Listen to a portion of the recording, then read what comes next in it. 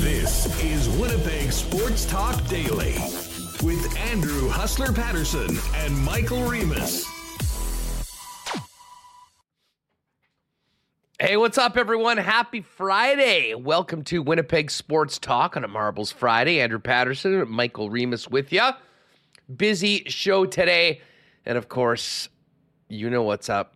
2:45, we'll open up entries and bang off a marble race to get you ready for the weekend with a hoodie up for grabs. Our version of the Winnipeg Sports Talk's version of the green jacket from Augusta. So stick around till the end of the program as well. We are going to be talking with Ken Wiebe. Ken has been out west continuing his summer golf tour, which is as good as anyone I know. We'll see what he's been up to out there and obviously talk a little more Jets. And we'll talk Flames as well. A lot of similarities between the off-season situations of Winnipeg and Calgary. So looking forward to having Ken join us from out west before he gets back home a little bit later on. And, of course, we got a big game tomorrow for the Winnipeg Blue Bombers on the road in Ottawa. 3 p.m. start Winnipeg time. Darren Bombing of Bonfire Sports is going to jump on with us. And don't forget, Bombing and Walby will get going with a little game day edition of Bonfire Game Day after Winnipeg Sports Talk today. And as soon as we're done the marble race, we'll throw everyone in the live stream over to Bonfire Sports. But Bombing coming up in about 20 minutes to kick things off. And later on, it's that point of the year. You get to the middle of July, the All-Star break finishes. There's not a lot of sports news going on. But if you're like me, half of your feed is fantasy football and NFL news and training camp. And, what better day to get Lee Hacksaw Hamilton on? It's been a minute since we've had Hacksaw on. Still a ton of big-name NFL free agents available. So we'll have Hacksaw pop in a little bit later on today before we get to the marbles. Big shout out to all of the sponsors that make this show happen each and every day. Of course, our friends at CoolBet, Princess Auto, Modern Man Barbershop, Canadian Club, Manitoba Battery, and Aquatech, Vita Health Fresh Market, Wallace & Wallace, F Apparel, the Nick and Nicky DQ Group, Consolidated Supply, Royal Sports, Boston Pizza, Winnipeg Gold Eyes, Assiniboia Downs, Breezy Bend, Aikens Lake, and, of course, the great taste of Little Brown Jug. And nothing goes better with the weekend than an ice-cold Little Brown Jug. Let's get Remus in here to get this show on the road. What's going on? How are you? Feeling good, ready for the weekend. Some nice weather, ready for a little afternoon CFL, and I'm ready to get this going with you. A number of topics here to discuss on a Friday in between and during the MLB All-Star break. What a great time of year for sports. Yeah, no doubt. Hey, we'll get to the why not question of the day a little later on in the program, or who knows, maybe in this first segment. But right off the bat, we should give a shout out to everyone that jumped in our contest for the Sea Bears tonight. And I got to give a thanks to our pal Trevor Knott, of course, Knott Autocorp, big sponsor and partners of the Sea Bears. Hit me up after the show last night and said, dude, we've got 4 courtside seats for tonight's game. And we did an Instagram post. We had a great response, close to 200 people jumping in. And we did a couple of random selections before the program as we had a 12 o'clock cutoff. And we want to get these tickets out to people. So thanks to everyone that entered. And congratulations to Millsy 7815 and Josh Norris Meme 44, who were our winners. Now, Remo, you've sent them both a DM? I have. Excellent. So, guys, if you're watching right now, check your DMs. And you're going to need to respond to us by about 3 o'clock when we're finished the show with your email so I can send you the tickets. I guess this will be a fun night tonight. I mean, as I said, I've been on the DL all week, basically sleeping and doing 2 hours of broadcasting, and that's it.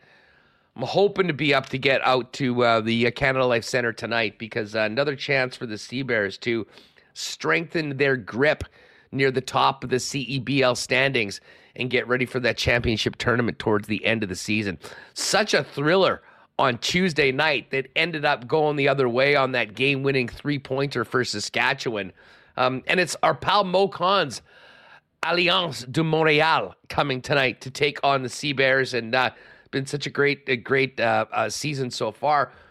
But this is going to come and go quite quickly, Remo. 7 games down, only 3 to go. Tonight at 7, and then Sunday afternoon before the final home game on the 29th of July. So I know the game on Tuesday sold out. I'm not sure where they're at today. But if you've been waiting and planning to go to a Sea Bears game, better do it soon. Yeah, and I just, we did this giveaway on our Instagram, so make sure, it was pretty last minute. You told me, hey, we got these tickets, how can we do it? So we just did it on our Instagram. So link to all our socials in the description. Make sure you're following, I don't know, all of them. There's like so many now, but Instagram we do post on, and this came out last night, and shout out to the winners who were randomly selected this morning. And yeah, the Sea Bears, big sports night in Winnipeg has the Gold Eyes have had great crowds going back to Retro Night Wednesday. That was awesome. Last night has also a strong crowd. It was kind of, I think, tough for them coming out of, the couple of years not playing here, but a lot of excitement, even though, they're not playing that great on the field as in past seasons. I think the experience of Shaw Park is certainly up there for Winnipeg sports venues. And yeah, you saw people coming out enjoying the nice weather, but head-to-head tonight with the Sea Bears against Montreal. So big sports night in Winnipeg. Well, listen, it's just a great weekend. I know there's a lot of people that take off during the weekends in the summer. But if you're in town, you've got some options. You can do both. We got Gold Eyes tonight, tomorrow, Sunday afternoon, and you got the Sea Bears tonight and Sunday afternoon as well. So, no excuses. You've got the opportunities. Just a matter of getting out and doing it. And, of course, the experience at both of those venues, very different, but phenomenal in both. I'm looking forward to getting out to both venues, hopefully, coming up this week. Listen, we're going to talk hockey with Ken a little later on.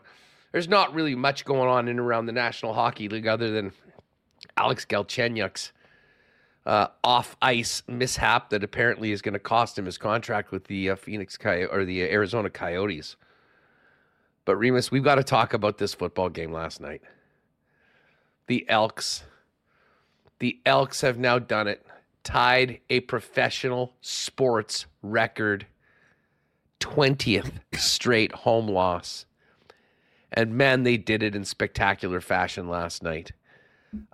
In fact, can you get this clip, please? Obviously, we know my good friend Dustin Nielsen is doing a great job calling the Canadian Football League. This was certainly the play of the game, and I think in a lot of ways encapsulates what's happened with the Elks so far this season. Sorry, 1 second. I don't quite have it ready. I'll toss it up. Hold on. I want to make sure you can hear it. But yeah, what a game last night with the Elks and Hamilton. And one thing I still can't believe, Edmonton was favored coming into this game. They hadn't won at home in 19 tries. Some insane value there if you were looking to throw down. But I think everyone just wanting the Elks to do it. And this is how it looked and sounded last night on TSN. The quarterback right where that linebacker was. Here's Cornelius in trouble, trying to get away. He will not. Oh, what is he doing? What is he doing? He throws it away. It's picked up and brought back by Catanzon. It's touchdown, Hamilton. What is happening? The Ticats strike again. Oh my goodness. That was an all-timer there, Reem. The left-handed throw. And the funniest thing is we don't have it on the clip. If you hung around about 20 seconds later, I think Dusty followed up with, if you're wondering whether Taylor Cornelius can throw with his left hand, he can't. And that, of course, was right after they gave up a touchdown. And they were very much in that game throughout the first half. In fact, arguably, they should have been up after the first half. They weren't. You give up 2 touchdowns, bang, bang, the way that goes. Just the story of futility that is Chris Jones' Edmonton Elks. Their next games are Winnipeg, BC, Winnipeg. Jeff Hamilton tweeted out last night, I don't know if they win a game this season. Certainly doesn't look like there's any coming up soon. And they need one more home loss to take that record from the old St. Louis Browns and own it by themselves probably forever at 20 and counting, soon to be 21 when they lose to either Winnipeg or BC. What is he doing? Oh my God. He's going to the end zone. That's my Dusty impression there, when he gets into his excited voice. I never tried that one before, but how can you not after a call like that? And it kind of looked like Edmonton, they were going to win. They were in the game. Hamilton scores, they're driving, and next thing you know, when you're throwing the ball while getting sacked, not ideal timing, and it kind of just, from that play, it really just unraveled for them. They're not a good football team, making a lot of mistakes. It's kind of sad because we've said it all week. They have such great fans there. They're one of the Western cities that fully supports the CFL, and they just haven't had a good product there the last couple of years. And, speculation about Chris Jones getting fired. I think we talked on this show that because of the cap on front office, he's not going anywhere. So they're kind of screwed going forward. And I agree, it's going to be tough for them to win a game. And I'm trying to pull up the CFL website for stats, and that's a whole other story. I was following the game. How's that going? How's our friends at Genius doing with the CFL stats right now? It's funny, a lot of us do prop bets or fantasy, and we were trying to follow the live scoring on CFL.ca last night. For the entire game, both quarterbacks were 1 of 1 passing, but they did eventually get it sorted out. But I still think that's a side note to the Elks last night. Is just the CFL stats not usable, non-existent. They're not even referencing any numbers on the broadcast because they don't have them. We had a conversation. I mean, we had Marshall Ferguson on the show yesterday, and we were talking to him off air.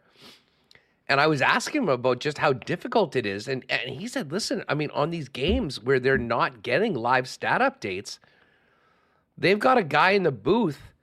I mean, it's the guys that are behind the scenes that are really up against it. I mean, literally getting a pen and paper and writing down everything and basically putting it together like we were in the 1930s or 1940s. I know that they said that it's coming around. I mean, it's 2023. I just can't wrap my head around how we are 6 weeks into this season and it still isn't fixed, Remus. I mean, this doesn't seem like counting the stats as it happens in a game. Like, I've never heard about this anywhere else. It's a complete embarrassment for the Canadian Football League, and I'm a huge supporter of the CFL. I always try and stand up for it. But, I mean, I don't even know what to say at this point, that we are still dealing with no live stats. And even well after the fact, they're not available right now. And it's inconceivable that that is the case right now in 2023 with a league that's trying to take big steps forward, especially after we heard about this big partnership with this Genius company that was going to they've revolutionized it all right. They've revolutionized it in reverse. And the teams, the fans, and the broadcast are all paying the price right now. It's crazy. And I think what made it worse for me was when Randy Ambrosie came out a couple weeks ago and said it wasn't a failure. I know Wade Miller acknowledged in his chat with Jeff Hamilton that, there were some issues and it's going to be better. And that's fine. It might be better. But right now, the stats aren't existent. You go to the player pages on the website, they're not there. And I think part of it is there's just no communication from the league. If they had come out last night during the game and said, hey, we know it says both QBs are 1 of 1. We're working on it. But they're silent. They don't acknowledge there's a problem. They don't say what they're going to do to fix it at all. They haven't given us a timeline. Like, people who are fans want to follow the league and want to follow the games, and you simply cannot. The broadcasters aren't able to do their jobs. Again, this is the number one story of the CFL season to me. I mean, maybe people would disagree with that, but I think it's a huge issue, and I don't know, they got to get, when you want to promote fantasy and gambling and all that. Question here. It's just league interest. League interest. Like, you can't. And they haven't done anything about it. And listen, I mean, and as I said, the broadcast is suffering. I mean, normally you would have a thing that would show up. Taylor Cornelius is 2 for 15 for 6 yards and 3 picks. You know, you'd have that up on the screen. Well, that's not the case. I mean, there's nothing like that really helps the viewer, especially if you've got it on in sports bars and stuff like that, where you might not have the volume on. I don't know. The other thing, too, it blows me away. How is DraftKings getting the stats? I don't know. Are they just doing it themselves? Their live scoring wasn't working last year. I wasn't watching. I know at one point they had Cornelius with like 100 punt return touchdowns yesterday. So I don't think theirs is completely 100% accurate. One thing Randy Ambrosi said too is like that they would have to like pay and they wanted to keep the old system, which they probably should have in hindsight, until this new one was ready. They have to pay an additional stat. I mean, what's the cost of additional stat person for 4 games a week? I don't know. It doesn't make any sense. I don't think they've done anything to get any confidence this is going to get fixed anytime soon. And it's just disappointing because I was able to follow the games last year on my phone. They had perfect play-by-play, perfect stats all the time. And I think it's really a downer.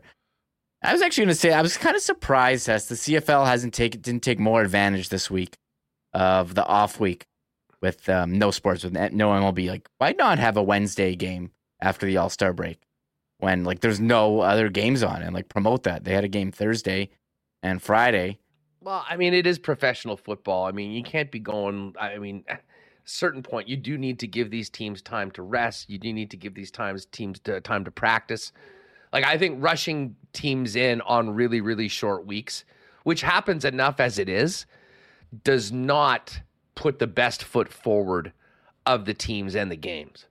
I mean, even having games on Thursday, I think, is about as early as you can possibly do it. And, you know, we're seeing right now some pretty bad brands of football by a number of teams right now in the Canadian Football League. I mean, how would the Elks look with one less day of practice last night? I guess it couldn't be much worse. You could have the team that played Thursday and Friday and have them play the next Wednesday. No, in NFL, they do Sunday, Thursday. They play Sunday, make them play Thursday. It does make a good point. I mean, if all you care about is television, I guess there's something to be made for that. But even the Thursday games are more of a struggle to fill the stadiums. That's true. The middle of the week. I can tell you if the Bombers said all of a sudden they've got a Wednesday night game, I don't think that would go over that well with season ticket holders and certainly on individual ticket buyers. I think you definitely would take a little bit of a hit at the gate. Speaking of taking a hit at the gate, I was talking to Tommy Gazzola, and he said that was the most miserable just atmosphere scene that he's ever seen at Commonwealth last night. And, you know, we've talked a lot about how badly this sinking ship is in Edmonton for a team that has always had some of the best support in the Canadian Football League. He said there was 10,000 maybe there last night. And I think that was a real stretch. And, you know, we've talked about this before. And, I mean, it'll be interesting to see what Bombing has to say about it. But, you know, with the inability to clean house, not that there's a lot of guys, I think, knocking on the door that could come in and turn things around mid-season. But Chris Jones is basically there. I mean, he's got the three. He's the DC, he's the head coach, he's the general manager. If he's gone, as I said, there's no way you can fill all those roles, and there's no money to do it. So this is going to be a story. And I know Tristan Rivers said that he's got a bad feeling that the Bombers might be the team that breaks the streak. Tristan, I hope you were very much wrong in that. That would be something else, though. And maybe that's the way that it will end. I mean, BC or Winnipeg going in there and just being completely overconfident, and the Elks finally having a few things go right for them. But this is already a lost season for the Elks. And the big question is simply, when will they win a game? And will they be able to win a home game as they continue to add to an all-time home futility record, not just for the Canadian Football League, not just for football, but for professional sports. It really is incredible. But it just goes to show you, you need quarterbacking, and Taylor Cornelius is not the guy. He's now 0-13 at home as part of this streak, Remus. And they're still sticking around him. T. Will is genius, also responsible for setting up WST's next suit show. Have we been delayed on that? I think we owe one from the start of the Jets season. We do. We probably we are overdue. But here's a picture, Gary Montajong of the Edmonton Sun posting this. They got the paper bags on their heads. And Edmonton now. I saw a bunch of these on Twitter, so I don't know how this is going to go, but they're not going to win a game anytime soon. And people wanted to believe that's why the line shifted, and they were favored against Matthew Schultz, who got hurt, and his backup came in and immediately threw a touchdown pass. Just wasn't a great one for Edmonton, but it was, I guess, entertaining. What was that guy's name? Powell? Yeah, Powell. I got to verse myself on all these CFL backup QBs. How about that? You're sitting there in Edmonton where no one can complete a pass, no one can do anything right. And the third stringer for Hamilton comes in and throws a beautiful touchdown pass on his first pass in the Canadian Football League. It's just salt in the wounds. Yeah, it's pretty rough. So we'll see what happens with Edmonton's quarterback going forward, but not a great situation. We talk about the East being the JV division or the West. Everyone props everyone up. Edmonton playing 0-6, and Saskatchewan? 2 of their wins are against Edmonton. That's why we think they're having the debate. Are they good? Well, and that's sort of why I'm going to give. I will be taking Calgary on the weekend because I still don't really believe in the Riders. I mean, yes, they are 3-1. 2 of those wins by a whisker over this Elks team that, well, we saw what they're made of last night and have been throughout the year. We'll talk a little more CFL with Bauman coming up in a few minutes. Let's get to this Galchenyuk story, though, Reem. I think there was a lot of, listen, everyone was wondering what the hell's going on. You sign a guy on July 1st and terminate his contract on the 12th of the same month. But it has become clear that indeed there were some off-ice shenanigans.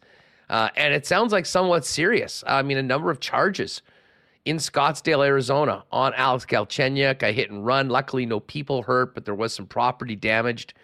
And he's had a star-crossed career since he was a very early pick in the NHL draft. And if this was his last chance, I think that last chance has just left the building. And, I guess Arizona will be looking for another player, another warm body to go and ice a team at Mullet Arena next year. But it is quite sad because I do believe he's had some substance issues off the field or off the rink. And, if you thought that this was a little bit of a chance for redemption going back to Arizona to see what he can do, doesn't look like that's happening right now. And, honestly, a sad story of a lot of wasted talent in a guy like Galchenyuk. Yeah, 3rd overall pick in 2012. Played a lot of games. 654 games, 208 points, and it seemed like he was off to such a great start in his career. 30 goals in his 4th season with Montreal, 56 points, and could never quite recapture that magic. Bounce around, if you're going to use him on Puck Doku, has Montreal, Arizona, Pittsburgh, Minnesota, Ottawa, Toronto, Arizona, and Colorado. When in doubt, just throw Galchenyuk in when you just need to take a Hail Mary swing. I might have to put Galchenyuk in my Puck Doku back pocket. 354 points in 654 games. And this was right after the show. Katie Strang tweeting that the Scottsdale Police Department had confirmed to The Athletic that he was arrested July 9 on a number of charges, including private property, hit and run, disorderly conduct, failure to obey, resisting arrest, threatening or intimidating. You think he dropped the "Do you know who I am"? You think that was part of the? You think that was in there? Anyways, on the hit and run incident, police said it was only property damage and no injuries. Jail officials said he was booked into city jail on Sunday evening and released the following day on his own. According to court records, he was arraigned on Monday. They got a pre-trial conference August 11th. So I don't know what's going to happen there. I think the NHLPA's been made aware they're dealing with this. So, well, I guess the big question is to whether they can just kind of arbitrarily cut him, terminate the contract, and walk away. They may have had, because of some other things that he's had in his past. There may have been some clauses in his contract that if he got popped for anything, they were able to do that. But certainly the PA will look out for the best intentions of their, of their client. If there's a way they can get him the money. Bottom line is he's not going to be playing next year, and I don't think anyone else in the NHL is going to be touching him anytime soon, Reem. No, I think they'll wait for that to resolve if anyone does want to give him a chance. There was one other player who's had a interesting off-ice history, who was put on waivers today, I'm assuming for a buyout, and it was the Flyers with their transaction announcing Tony DeAngelo has been placed on unconditional waivers, and there were rumors that they were trying to trade him to Carolina, where he was previously, but Danny Briers really came in and cleaned house, trying to move out a lot of salary, so I guess that was a surprise, but maybe also speaks to the trade market where teams don't really or aren't able to add salary right now. Well, and listen, there was a trade between Philly and Carolina earlier in this offseason that didn't happen, where Philly was going to eat half of the salary and trade him back to Carolina, and that wasn't allowed. I believe there's a rule where if a guy has to be longer than a year. That wasn't the case. Bottom line is they're now just cutting ties with him. He, of course, was benched for the last 5 games of the season. Tortorella hated him. He didn't like Torts much. I mean, can the guy play? Absolutely. Is he a pain in the ass? Yes. So Carolina can now get him for free, and probably at a much lower cost right now. That's another guy that just has a real checkered past and is a bit of he's a little bit radioactive when it comes to a number of things outside of what he brings as far as a player on the ice. I mean, he certainly can probably help a team win some games, but Philly, certainly where they're at, trying to build, a new culture, sound familiar. I don't think they want a guy like Tony DeAngelo around, and obviously they're going to pay the price to do exactly that. All right, so here's to come: Hacksaw Hamilton, Ken Wiebe, and Darren Bombing coming up in just a minute. Of course, the Bombers taking on the Ottawa Red Blacks tomorrow at 3 p.m. And following our program today, there will be an edition of Bonfire Winnipeg Blue Bomber Game Day with Bombing and with Chris Walby. But before we bring in Darren Bombing to talk a little blue and gold in the game tomorrow, and certainly get his thoughts on the Elks, let's give a quick shout out to some of the sponsors that make Winnipeg Sports Talk happen every day. Big thanks to our friends at Modern Man Barbershops for their support of Winnipeg Sports Talk. Modern Man now has 8 locations in Winnipeg, including the newest locations on Pembina Highway and Plessis Road. Modern Man, guys, has you covered for whatever you need: haircuts, beard shaping, shaves, color services, and more. Book your look and make an appointment via modernmanbarber.com. And give them a follow on Instagram as well, at Modern Man Barbershops.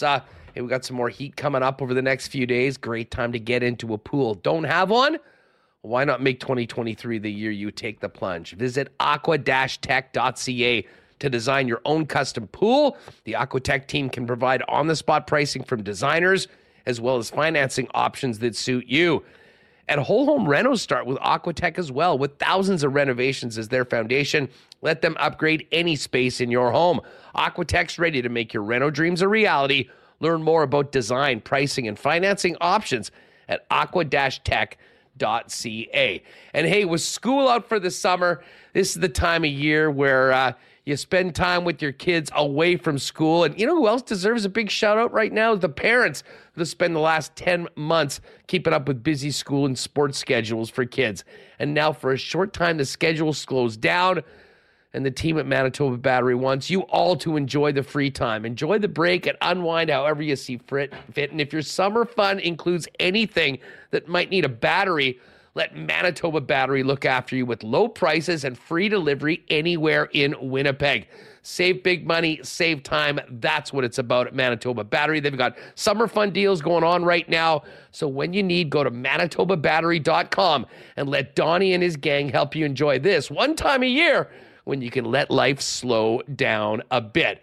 And hey, by the way, speaking of slowing things down in the summer, if you're looking for a great cocktail to enjoy that downtime, check out Canadian Club and Ginger Ale. Maybe you've tried it at a Bomber game. Maybe you've seen people getting it. If you haven't had it already, you can pick it up at Manitoba Liquor Marts. You could also get it at your local beer vendor, maybe when you're thinking about something a little different. It's now available in 473 milliliter cans and available in 6-packs. And of course, the great taste of Canada's favorite Canadian whiskey and the official spirit of the Winnipeg Blue Bombers Canadian Club, also available at your local Manitoba Liquor Mart. All right, good stuff. Let's get to tomorrow's game and maybe a little Sea-Bears action tonight too, because Darren Bombing doing a little double duty today and this weekend. Bombing, are we going to be hearing your pipes at Canada Life Centre tonight when the Sea-Bears look to book their spot in the championship tourney at the end of the season? Yeah, double duty. I wouldn't have it any other way. I will be calling the Sea-Bears game tonight, doing the PA, the starting lineups, all that sort of thing. I'll be honest, it is the most fun I have ever had working in sports. Like, just to feel that energy, it being basketball, to be a little bit more of a fan compared to a reporter, like, covering the other teams. It's so much fun. John Godez and myself have split the PA duties in this inaugural season. This is my last game tonight, so really looking forward to the Alliance and the Sea-Bears with Montreal's first trip to Winnipeg. Yeah, and just before we get to the Bombers, it was a absolute, a heart-stopping end, which you often get. But, the game on Tuesday with that, it was 96-all, first team to 97-1. And that was a prayer three-pointer from Saskatchewan that went in.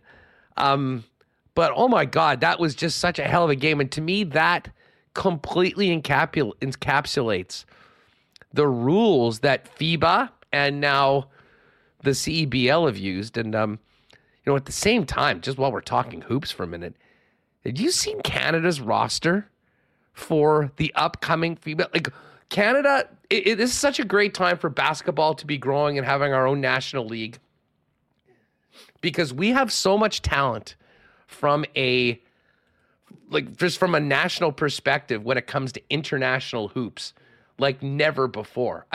We're going to have a backcourt of Jamal Murray and Shai Gilgeous-Alexander. I would literally put that backcourt up against any team in the world.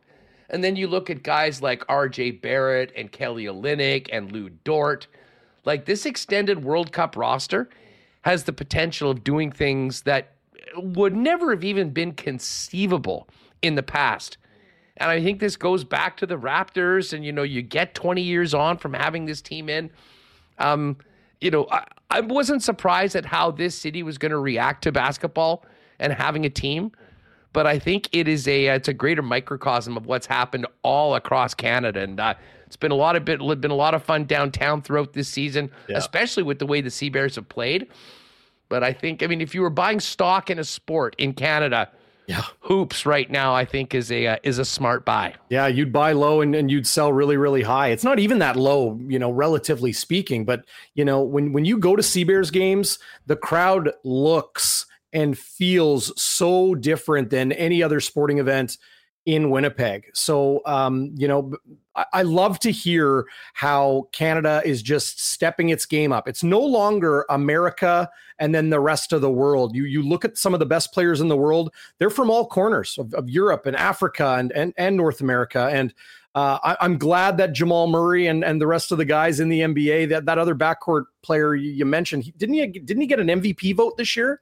Yeah, Gilgeous-Alexander. Yeah, he's an absolute stud. Yeah, so, to see Canada put those pieces in place, maybe we can start making some noise internationally, and maybe there's no more of this dream team USA and everybody else, and we start getting a little bit of parity. But the Sea-Bears, the dramatic finish you talk about, like, Saskatchewan's got some players, man. The one guy, their shooting guard Nuga, I think, is up for CEBL Most Valuable Player this season. And yeah, they were hitting some shots. Winnipeg was up against it, but the way that they roared back at the end, and to lose by 1 point, hey, they easily could have won by 1 point as well. But just the dramatic finish, that Elam rule or target score that they call it, for people like, I go to the games and I'll sit in the stands, or if I'm working, just people be like, how does this target score work? What is this about? You tell it to them. Oh, okay. And then they see it happen. And as they're walking out of Canada Life Center at the end of the Seabears game, they're like, that was awesome. That is the way basketball should be ended. It's just been electric inside that building. Well, and I think they were using the target score, the Elam ending, whatever you want to call it, in the summer league as well. Oh, I wouldn't be surprised if in 4 or 5 years, this is just simply the way basketball is played. Well, I guess we'll find out. I'm glad to hear that, because the NBA right now is really the only elite level basketball in the world that doesn't use it. So maybe that day's coming. That'd be great. That being said, we'll look forward to this game tonight and Sunday afternoon. But listen, just before we get to Bombers, Red Blacks, did you see the Elks last night? I mean, listen, as I said before, I feel for a lot of the folks in Edmonton. It's a great CFL market. This is absolutely, this is a disaster. It is bottoming out their fan base. They had a terrible crowd last night, and frankly, I don't blame them. I think Victor Quee's, always optimistic. He's got a great attitude. He's doing everything they can to keep people believing in this team. But this is just an absolute embarrassment, and it is on Chris Jones. They haven't got a quarterback. The team's been poorly coached. I mean, look at how they lost the last game, the penalties they took last night. Just an absolute disaster for one of the charter franchises of Canadian football, Darren.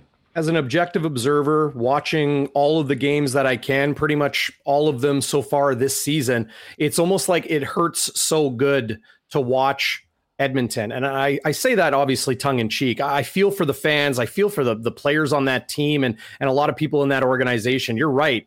Their new owner, relatively new owner, Victor Cui, has done everything he can to garner and elicit a response in the community, having to change the name from Eskimos to Elks a couple years ago, and to ensure that the brand remains strong and that people stay dedicated to their team. But when you go 20 straight games without winning at home and you're missing the playoffs year after year, and now we're entering, a third season of Chris Jones as general manager, head coach, and defensive coordinator.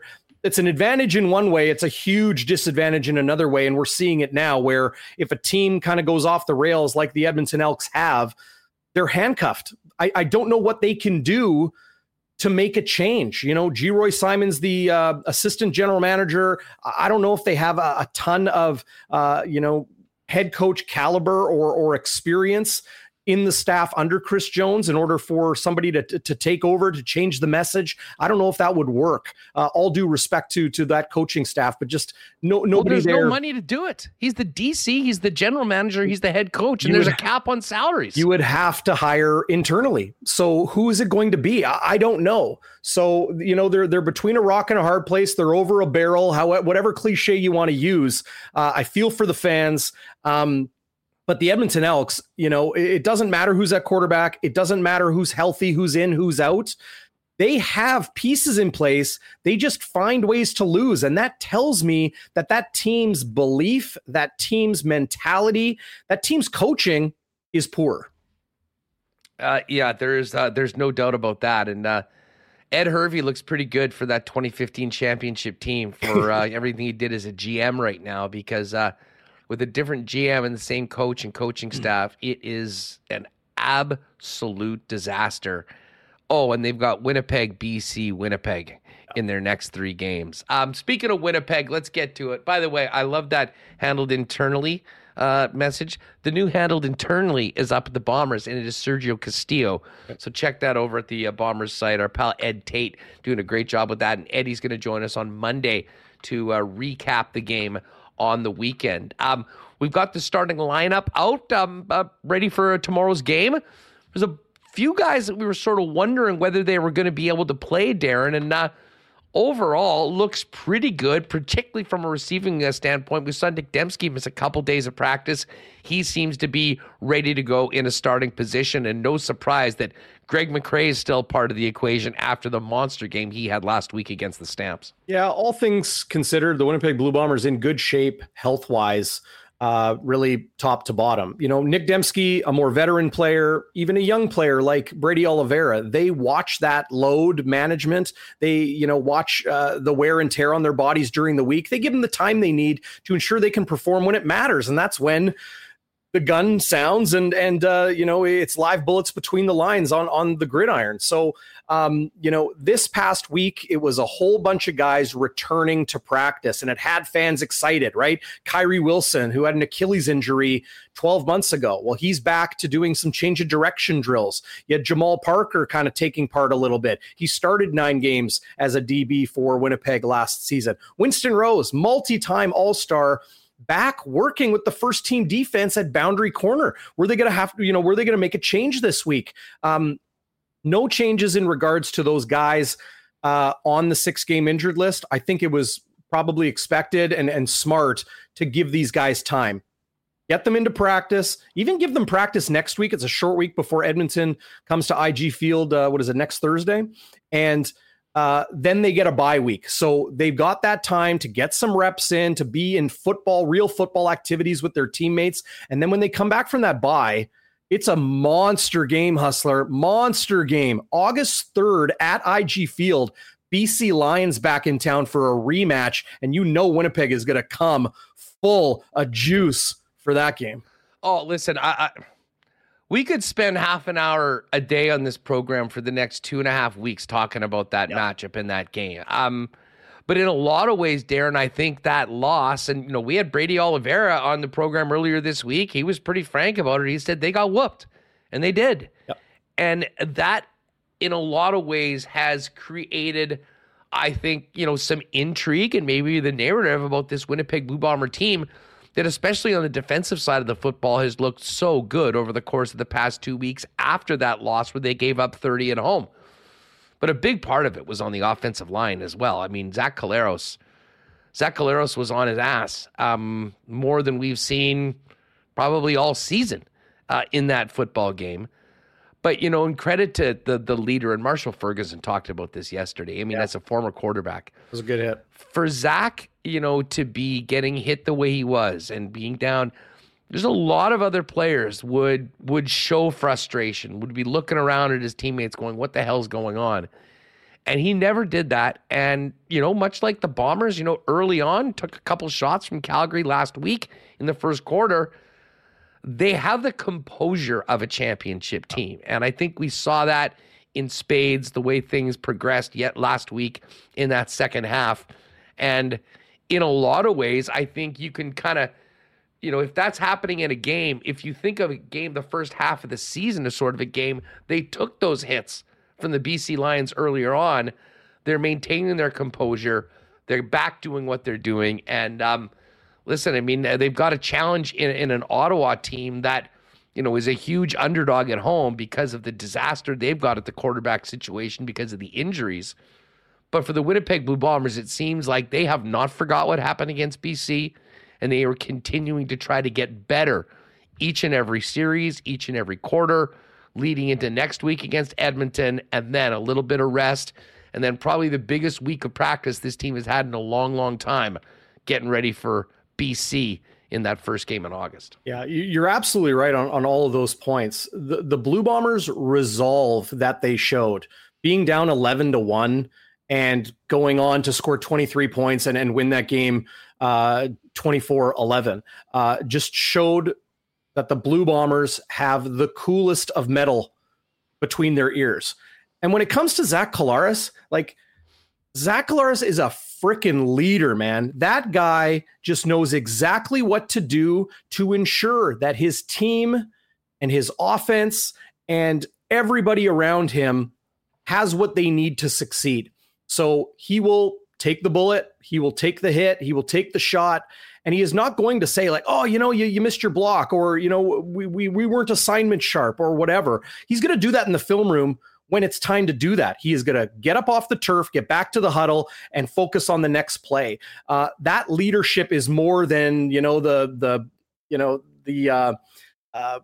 the Titans speech in the locker room before the game. It's more than, leading by example. It's doing the little things that have everybody around Zach Collaros comfortable because they know what they're going to get and they know what they need to do. So, everyone is going to look at the numbers. Everybody is going to look at sacks against and this and that. Look, Calgary's defensive line is a good defensive line. James Vaughters had 2 sacks in the first half. Mike Rose, that guy is a wrecking crew, one man himself, taking on double teams and just finding ways to disrupt at the line of scrimmage. There's good players and good teams and good units in the CFL. Winnipeg has generally been able to handle that, but it's about how you respond. If you get beat or if you're down in a game, it's how you respond and how you turn that bad into we're not worried about it, we're on to the next, and into a good. So Winnipeg is just, the screws are so tight. Sometimes you say, well, the screws are a little loose, things are kind of jingling and jangling, and what's going to happen? The screws are tight. They can get down, they can get beat, but that they're going to come back and still play their best football no matter what. That's what makes Winnipeg so scary. Hey, well, let's talk about the defense for a minute. Because my guy ADS, what is it? Durame Soiree. I just like going with ADS. It's that much easier. He has, I think, gotten better every time he's been out and has gotten more and more confidence. And we often will talk about Willie J, and it was great to have Jackson Jeffcoat and Adam Bighill. But man, Demario Houston turned into, not just a playmaker, but a guy that has, flipped the field numerous times this season. And we look back and say, oh, well, Calgary didn't even get a point after the first quarter last week. That pick that he made in the second half, that game was very much a game at that point. If that ends up being 7 for Calgary, we could be talking about a very different ending to the game. He took that ball and then gave the offense the opportunity to suffocate Calgary.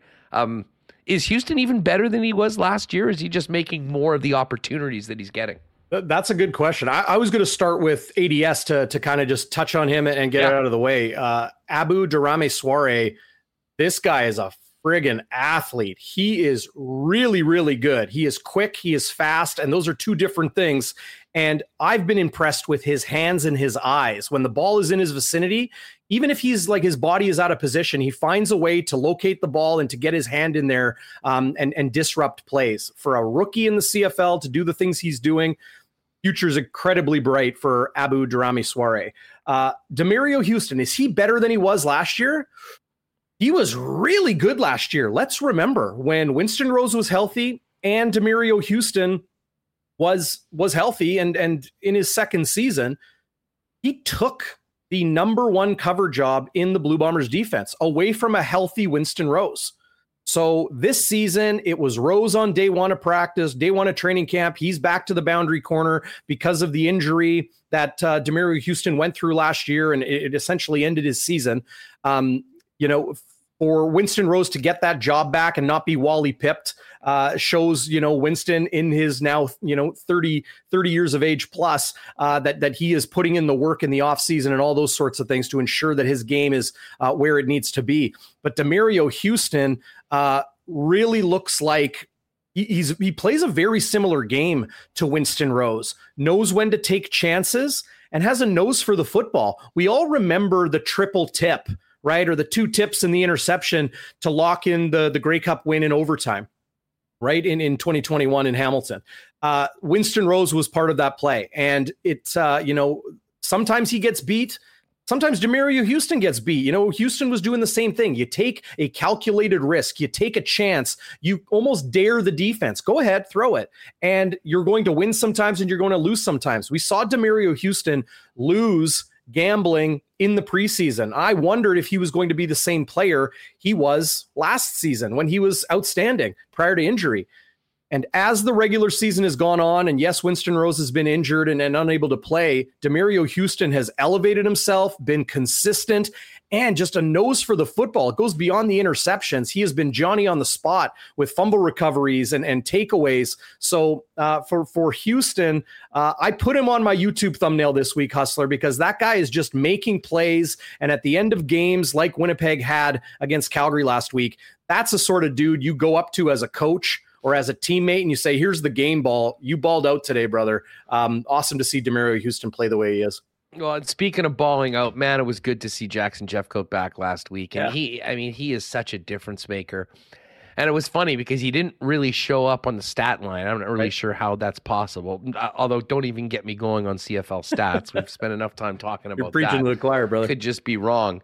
But holy smokes, is this a tall task for the young quarterback that's going to be behind center for Ottawa, knowing that Jackson Jeffcoat's there, Jake Thomas is there, Willie Jefferson's there, and the rest of the Bomber defense that's only given up 14 points in the last 2 games since an off night against the British Columbia Lions. But back to the offense.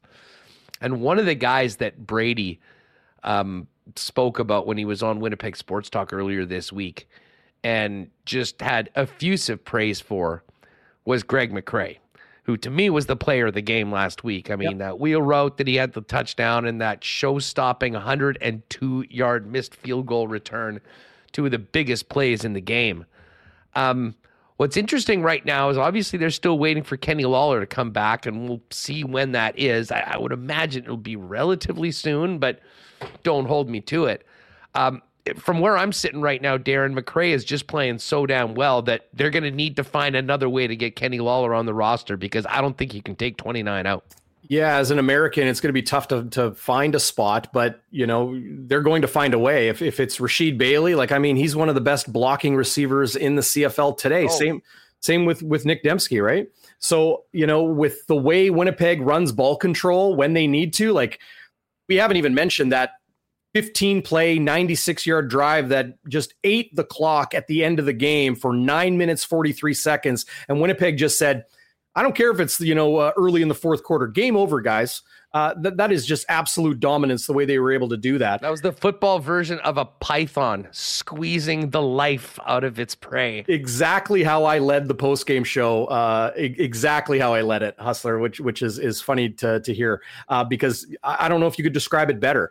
And to see how they do that and how they run the football, you need those guys to block. You need the guys to do different things. Be the threat of Dembski coming into the line of scrimmage, coming near the quarterback, working like a halfback. Not that he's always getting the handoff, like the jet sweep and that sort of thing, like the way Janarian Grant got hurt this past week and tough hit there. Winnipeg healthy relatively, but losing him and him being on the 6-game injury list is tough.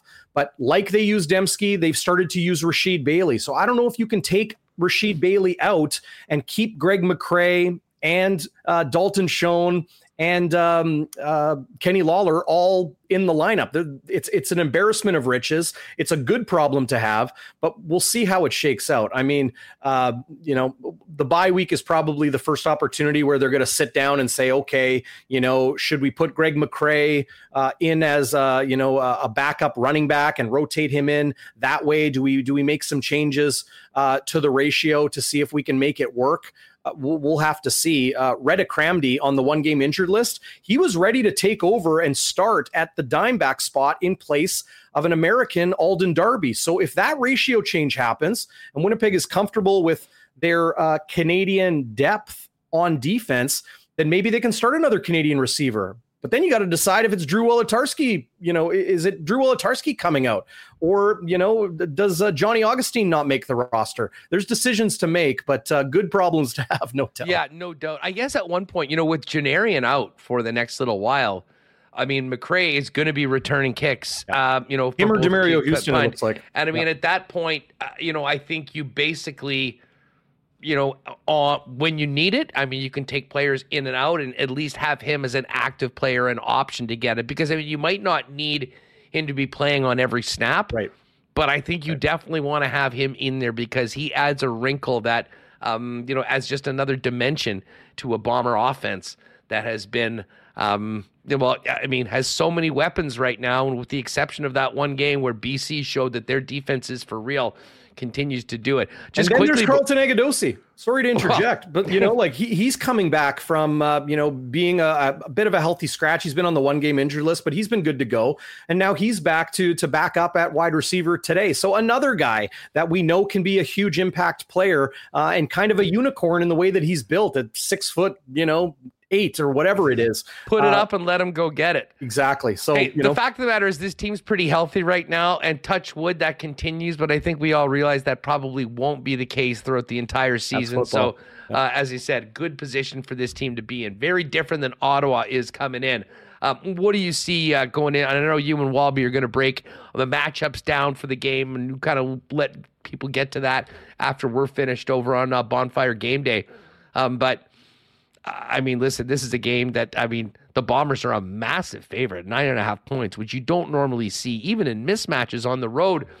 But, man, with the way the Bombers have played coming out of that loss, still playing an angry brand of football, I don't envy the young quarterback for the Ottawa Red Blacks and what he's going to be facing going in. And I feel for Bobby Dice because he's such a great guy, deserves better. And this would be a really interesting matchup if Jeremiah Masoli was going all guns blazing. Yeah. But tell you what, Crum's going to have a lot on his plate, starting with the two guys on the end of the Bomber defensive line. First things first, just as a football fan, all the football fans out there, it doesn't matter, what colors you wave as a fan of the Canadian Football League.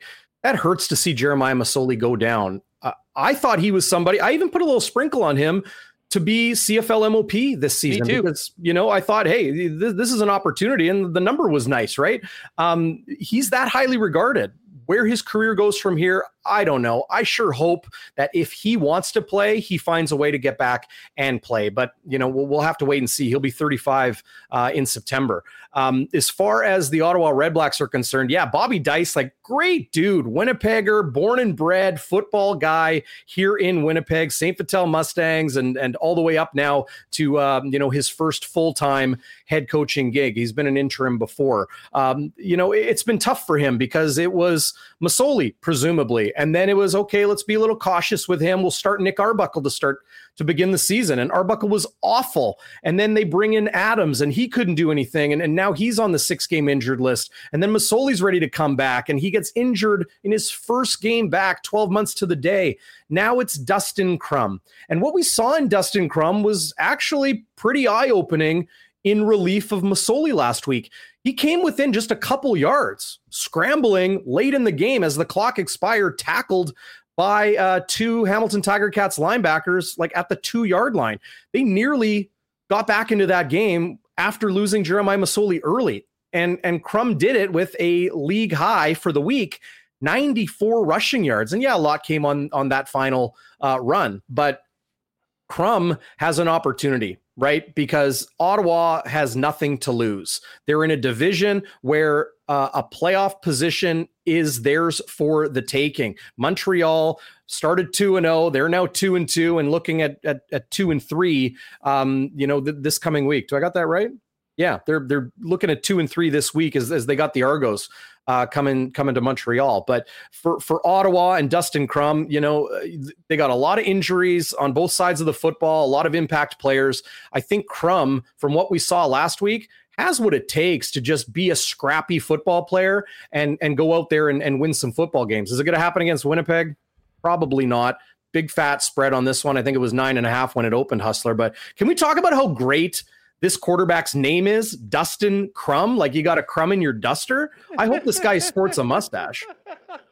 Hey, it's not a bad spot. I'm sure you and Walby will touch on that and much more coming up. We'll look forward to throwing a WST raid over your way right after the marbles are dropped on WST around 3 p.m. Have a great weekend, and I'll see you tonight, hopefully, at the Hoops game for a little Sea Bears action. Yes, sir. Can't wait. Take care, Huss. Have a great one. Good stuff. There's Darren Bombing. And again, stick around right after Winnipeg Sports Talk. If you're with us live on YouTube, we'll send a raid over and join Bombing and Walby for more Bomber Talk before tomorrow's 3 p.m. start in the nation's capital between the Red Blacks and the Winnipeg Blue Bombers. Going to get to a little hockey talk and check in on Ken Weeb's summer golf tour. But first, thanks to some sponsors, including our friends at Vita Health Fresh Market. Got to thank our friends at Vita Health, who have great prices on natural organic supplements, beauty products, and groceries, and Winnipeg's largest assortment of local products, too. With barbecue season in full swing, get on down to Vita Health and stock up on some delicious Vita Market grass-fed bison and beef steaks. And, of course, they've got Garden of Life formulas like Prostate Protect and Once Daily Men's to help support men's gastrointestinal health. Vita Health Fresh Market, empowering people to lead healthy lives. 7 Winnipeg locations and online with local delivery options at myvita.ca. Our friends at Wallace & Wallace are rocking this summer as Winnipeg's fencing and overhead door specialist since 1946. If your property needs the security and protection of a new fence, or if winter did a number on your old one, give them a call. Vinyl, ornamental, welded wire, chain link, or wood fences. And if it's time to replace your garage door, they've got Winnipeg's largest selection of overhead garage doors. Give them a buzz at 452-2700. The Wallace & Wallace team will arrange a time to come out and give you a free estimate. You can also visit them at wallacefences.com or pop down to their showroom on Lawson Road off of Kenniston. Hey, our friends at F Apparel are ready for the summer and wedding season. Are you? If you need to up your menswear game right now, get on down to F Apparel. Custom suits beginning at $400, along with chinos, golf pants, custom shirts, both tucked and untucked styles, and an incredible selection of menswear accessories.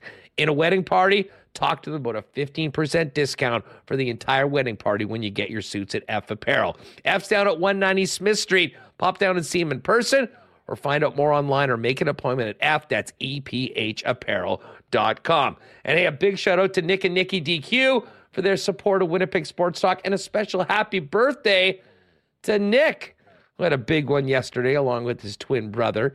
And I'm sure they were crushing some of those delicious new summer blizzard flavors and maybe a blizzard cake for the big day for DQ Nick.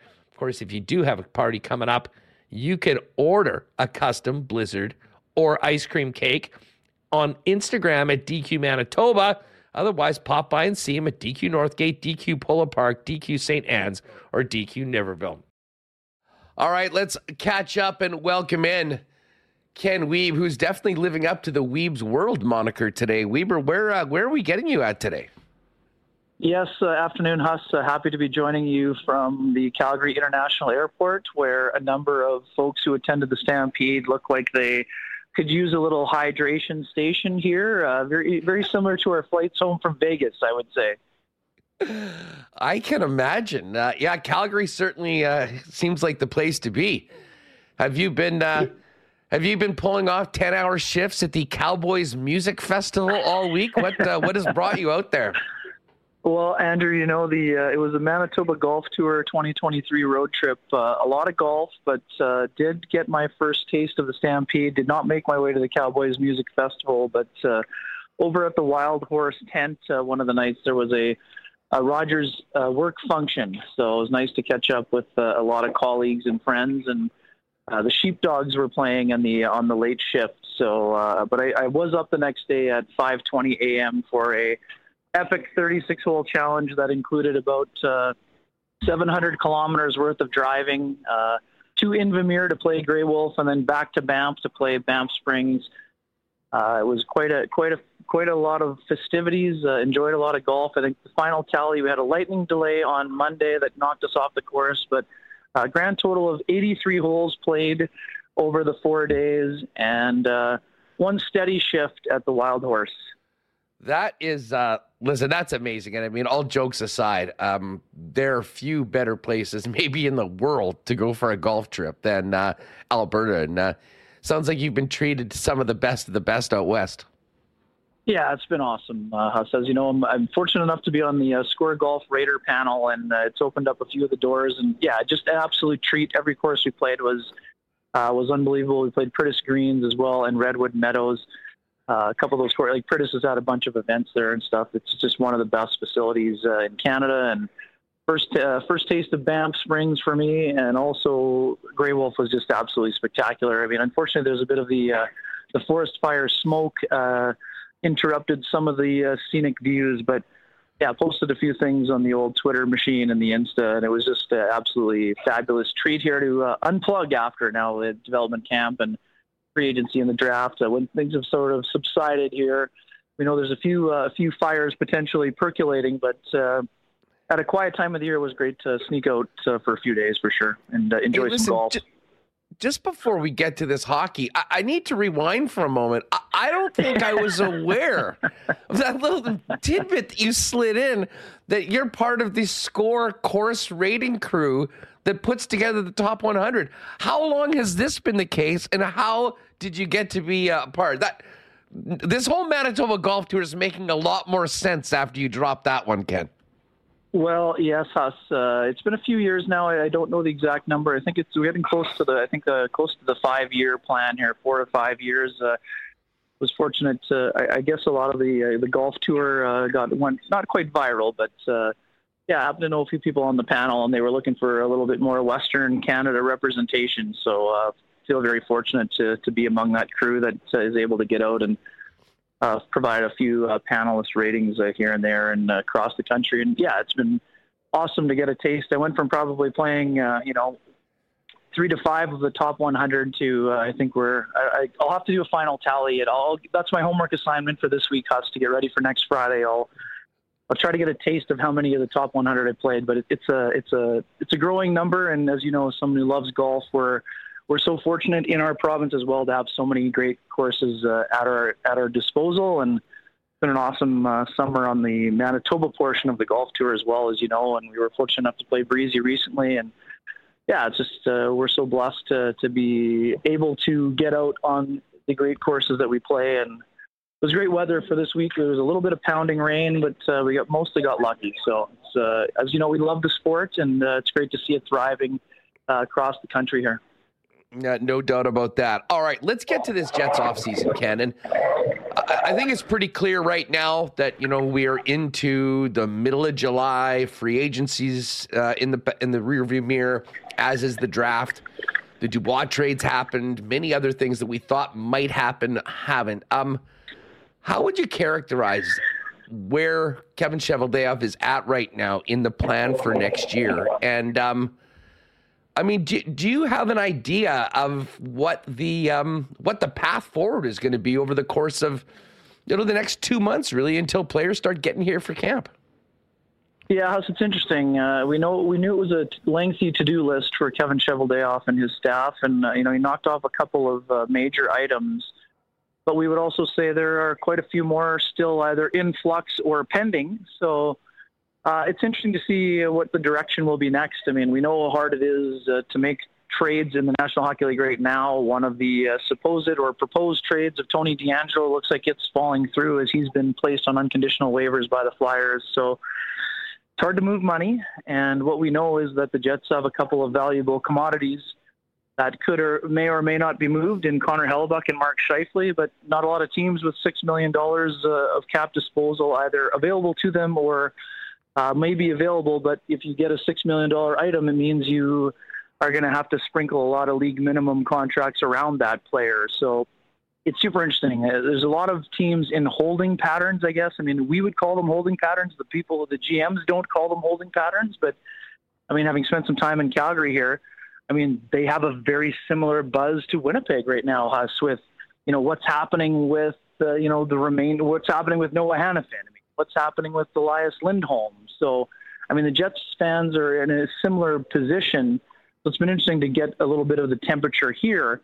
And basically, what the conclusion we've drawn without having anyone having to tell us this is that both the Flames and Jets can't be happy with the offers, or they're still trying to convince some of these players that a future with them maybe is more of a possibility than either we thought or maybe the folks in Calgary thought going into this offseason with them being under new management. But yeah, it just the trade. I think this game of chicken is lasting a bit longer than we anticipated. I mean, there was so much buzz around the draft and, all these flood of deals we were expecting. And yes, there were some big ones, but there's still a lot of teams with some unresolved issues on their to-do list. So I don't have a great handle on which direction it's going to go. I mean, what I know is that the Jets will make, as good an offer as they can to try to convince Connor Hellebuck to stick around. Does he want to stick around? Will it be a money talk situation? We know he likes playing in Winnipeg, but I mean, he has a young family and he is an American citizen. So, I mean, there's going to be some draw to potentially being an unrestricted free agent for the first time when at a time where there's going to be more money in the pool next summer in the cap scenario. So, I mean, if you're Connor Hellebuyck, there's really no urgency for him to get a deal signed unless he wants the security of the 8-year deal. And if that's the case, if you get the 8 years given his age, he'll probably have to be flexible in terms of the AAV coming down a little bit, knowing that some of those later years are going to be in the 36, 37, 38 range. So I still think that, I mean, we talked about this recently, there's a better chance that at least one and maybe both of those guys are on the opening day roster. I mean, I don't think the Jets will keep them beyond the trade deadline if there's no contract extension in place, but that could be dependent on how the season's going. And in terms of Mark Scheifele, it's been very quiet. So I don't have an update on that front. I mean, do I think that the Jets could start with Mark Scheifele? Absolutely. I mean, I think that Mark Scheifele is going to have a good year, maybe even a great year, whether he's with the Winnipeg Jets or he is moved. I think that he is also not oblivious to what's happening in the marketplace. He sees what other guys are getting, including his former teammate and Pierre-Luc Dubois, and knowing his age is a little bit different than Dubois. But, I mean, there's a long list of guys, whether it was Bo Horvat last year or Dubois this year. I mean, if Mark Scheifele thought he was getting 9 or 10, I mean, the chances of that being in the 8s are a lot higher now than they were, 6 months ago or a year ago. But these guys are still both valuable commodities, and the Jets aren't going to simply just hand them away to say, hey, we got the check mark on the list and our team is much worse from it. So it's super interesting, Huston. It's a long-winded way of saying we're still fascinated to see how some of these things unfold here. We'll bring this back to the Jets in a minute, but I just want to get back to what you mentioned about Calgary, because in a lot of ways, I mean, we're talking about a potential Scheifele deal. Elias Lindholm has sort of been a guy that we've looked at that's a shoe that needs to drop first, or the first domino, before we can sort of get to, where Scheifele's at. From talking to your colleagues out there in Calgary, what is the sense of the of that team? I mean, is it likely that both of those guys, similar to what people are thinking here in Winnipeg, might end up coming back to camp on expiring contracts? Yeah, it's certainly possible, Huston. I mean, I know that it sets off these big alarm bells and red flags for people, but like David Pastrnak was in this exact scenario last year, Hus. He didn't sign before October 15th. He signed, I think, in January, right before the All-Star game. I mean, is it risky for you to have a 60-goal scorer on an expiring contract like Boston? Of course, but it didn't deter his play. And the Boston Bruins put together the best season in franchise history. So I'm not saying it's a parallel or apples-to-apples scenario for those guys, but, I mean, Elias Lindholm is a guy who could be the captain of the Calgary Flames, right? That's his value to this team. I mean, yes, we know it could be Michael Backlund as well, but, I mean, Lindholm is a guy who does everything for the Flames, including produce offense, and he's a great two-way player who's been on Selke ballots. So, I mean, the thing for him is that he's coming in at $2 million less than Mark Scheifele. So if you're one of those cap teams like Boston that's looking for center depth and center help, of course you're trying to see if you can get the cheaper version if his AAV on the next contract is going to be similar to Scheifele's, because it means you can have a $2 million player that gets added, or maybe you have, you don't have to shed a $2 million contract. But I mean, that's why I say, like, these deals, if they were easy, Huss, I mean, we've all made them on social media, fans, media, everybody else. But if they were easy to make, more deals would have been made already, right? And the problem is not only that, it's if you're moving that type of player, you're trying to replace either a 42-goal scorer or a Selke candidate in Lindholm. So it's really interesting. And, I understand we've talked about a whole bunch of things as it pertains to Mark Scheifele. And, I mean, Mark's a guy who has a lot of talent. He's been here for a long time. I mean, could he be looking for a change? Of course, that's possible. Is it possible that the team needs to make a change? Of course. But, I mean, those two things aren't necessarily mutually exclusive, I would say, Huss. So, but it does depend on what people are feeling like. Like, what's Mark Scheifele feeling about?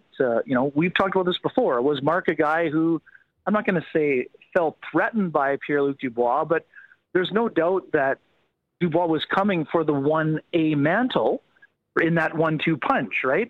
Now that player is gone. So, and he hasn't been he's been replaced by guys who may or may not be playing center. So, I mean, it's super interesting to me. all of a sudden Mark Scheifele looks around and sees what the market is. Like, maybe he thinks the place he can make the biggest payday is Winnipeg. I mean, we know he's been productive.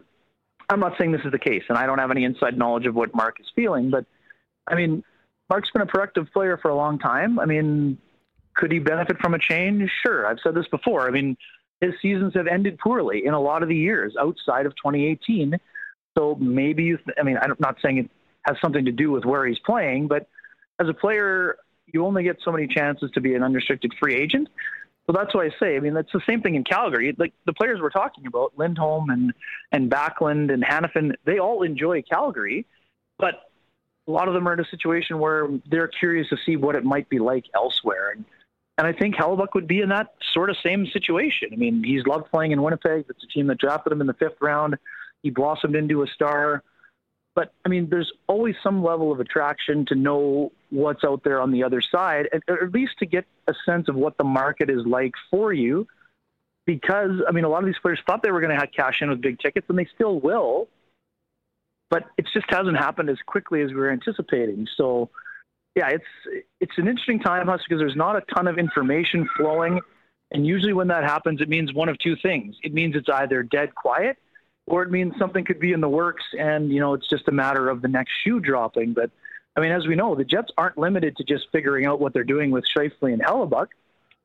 They still got to figure out what's going on the back end. I mean, who's staying, who's going. Do you want to change the mix? So, I mean, the Jets don't have a ton of cap space, but they do have a little bit of wiggle room compared to some of the other teams. So I would expect that, at some point there's going to be things happening. But I think there's also, like we said, that game of chicken, let's just use that phrase. Like, you're going to need to make a better offer if you want to get some of these players that could potentially be on the market for Winnipeg. Well, Kenny, let me give you a scenario, because I'm sort of with you. I mean, based on what we've heard and what the market seems to be right now, I'm not sure the Winnipeg Jets or Kevin Cheveldayoff feels that he's going to, if he's trading either of those players right now, is going to get the value that he needs to make a deal. And that's been one thing. He's been steadfast that he's not trading his players for 50 cents on the dollar, and I totally get that. So if those guys do come back, and it doesn't seem like they're going to be signing extensions here in Winnipeg, what happens if they're good next year? What happens if they're really having a good season? We get down to the nitty gritty, come close to the trade deadline. How difficult is that going to be for management to navigate those waters, knowing that they have a competitive team, but if you trade a Mark Scheifele, if you trade a Connor Hellebuyck, you're probably losing them for nothing. And in the situation that the Jets are in, and I would include the Calgary Flames, a smaller Canadian market, that is really, really tough. I mean, that hits a team like Winnipeg or Calgary way more than it would a team like the Boston Bruins. No, totally fair, Huss. I mean, in terms of the recruitment and all that, I mean, that's 100% accurate. And I mean, that it is part of the navigation that is incredibly challenging. But I mean, Kevin Cheveldayoff has always said it. I mean, we usually talk about it when it's young players who are RFAs. I mean, if you go bridge versus long term, well, there's always a risk that in that bridge, the guy pops and hits a 47 burger, and then he's due for a huge raise. I mean, that's part of the risk. I mean, we saw it with PK Subban, right? And he cashed in. So what we know about Hellebuyck is that he's going to cash in. It's just a matter of when, and then it will be a matter of where. And for him, I mean, a highly motivated Connor Hellebuyck is a dangerous Connor Hellebuyck, right? I mean, this is a guy who doesn't lack motivation to begin with, but all of a sudden Connor Hellebuck's being told, oh, maybe you're not worth $10 million. And you know what that will do for Connor Hellebuyck? It will probably drive him towards another Vezina trophy, is how I would see it. I mean, what does that mean for the playoffs? We don't know. What does that mean for an extension? I mean, if he plays great in Winnipeg, maybe Winnipeg goes north of 9 and thinks, well, maybe our best chance is to go with a run with Hellebuyck as our starting goalie for the next 5, 6, 7 years, right? I mean, it's possible, of course. I mean, we know his value to the Jets, but you have to have both parties have to want the same thing. And right now, we don't know if that's the case, right? We know the Jets would like Connor Hellebuyck, but we don't know if they're comfortable paying him north of $9 million at age 35, 36, 37, 38. So it's just such an intriguing scenario. And as you said, Huss, I mean, I think at least in the goaltending scenario that we've been discussing, if the Jets have no choice but to move so let's just say it's a big difference between being first in the Central and battling for the wild card spot and being the 16th or 15th seed, right? Now, if you get to March 3rd or whatever it is, and you have to move Hellebuck, you have Brossoit as an insurance policy. And right now, I mean, would we call Vlad Nemesnikov the Scheifele insurance policy? I mean, I'm not 100% sure, right? So it is a scenario where it will be delicate to navigate. But at the same time, if those players are producing, that means if the Jets are doing well, those two players are producing, and that will only mean that their value is increasing either to the Jets or for their trade value, right? So, I mean, we always debate over when's the best time to get a player. Is it at the deadline? Is it in the summer? I mean, in the summer, there should be more teams that have more money available, so you're creating more competition. But when it comes to the deadline, you used to have teams panic at the disco and they're throwing first-round picks out the door left and right and center. But that's not happening as often anymore either, if we're looking at the prices for the last few years. So, yeah, I mean, it could put them in a real pickle and a bind, right? I mean, that is 100% accurate, and we'll have to just see, right? I mean, that's part of the way things are going to unfold. I mean, I think that Kevin Cheveldaev has always said if players produce, they're going to get paid, and they're happy to pay them. But at the same time, they're going to need clarity, as you're mentioning. I mean, we're looking into the crystal ball. It's still pretty cloudy. Kevin Cheveldaev has to have the crystal ball crystallized and clear in order for these things to sort of come to their natural conclusion, whether that's here or elsewhere. It is a great point. Just quickly, I mean, I know you're talking with your media colleagues there. Do you get any, I'm just interested in what the vibe is around Calgary right now. I know the vibe right now around Calgary is a massive gong show with the Stampede, but as far as where, considering what happened last year with the Flames, I mean, do you have an idea, or the media kind of filled you in on where the fan base is on their level of optimism? I mean, there's been some big changes, but I'm not sure that their situation's gotten any better. Well, Huss, I would put it this way. I mean, and we're talking about the parallels between Winnipeg and Calgary. I mean, for all of the hand-wringing that we're doing, Calgary missed the playoffs by like 1 or 2 points. And that was after losing their hard candidate, Johnny Gaudreau, and they traded their best player in Matthew Tkachuk, and they only missed by 1. And Jacob Markstrom went from being a Vezina candidate or finalist to being one of the poorest goaltenders in the NHL last year. And I personally think that Markstrom would be a great bounce-back candidate for the Flames next year. And again, this is not an apples-to-apples situation, but Markstrom, like Connor Hellebuck, first-time dad, long pregnancy, everything else. I mean, look at how Connor played the year after. And again, becoming a father isn't the only thing. Connor had had COVID and all those other things that impacted his training, and the Jets were terrible in front of him. But I mean, for people who were saying, well, Hellebuck was only average this year. Well, he went from average to elite again. Can Jacob Markstrom be elite? I don't know, but they also have the best goalie from the AHL there, and they have Dan Vladar as an insurance policy as well. And so to me, now Calgary's an interesting situation because they're probably moving on from more players than the Jets did. And also look at how Huberdeau played last year, Huss.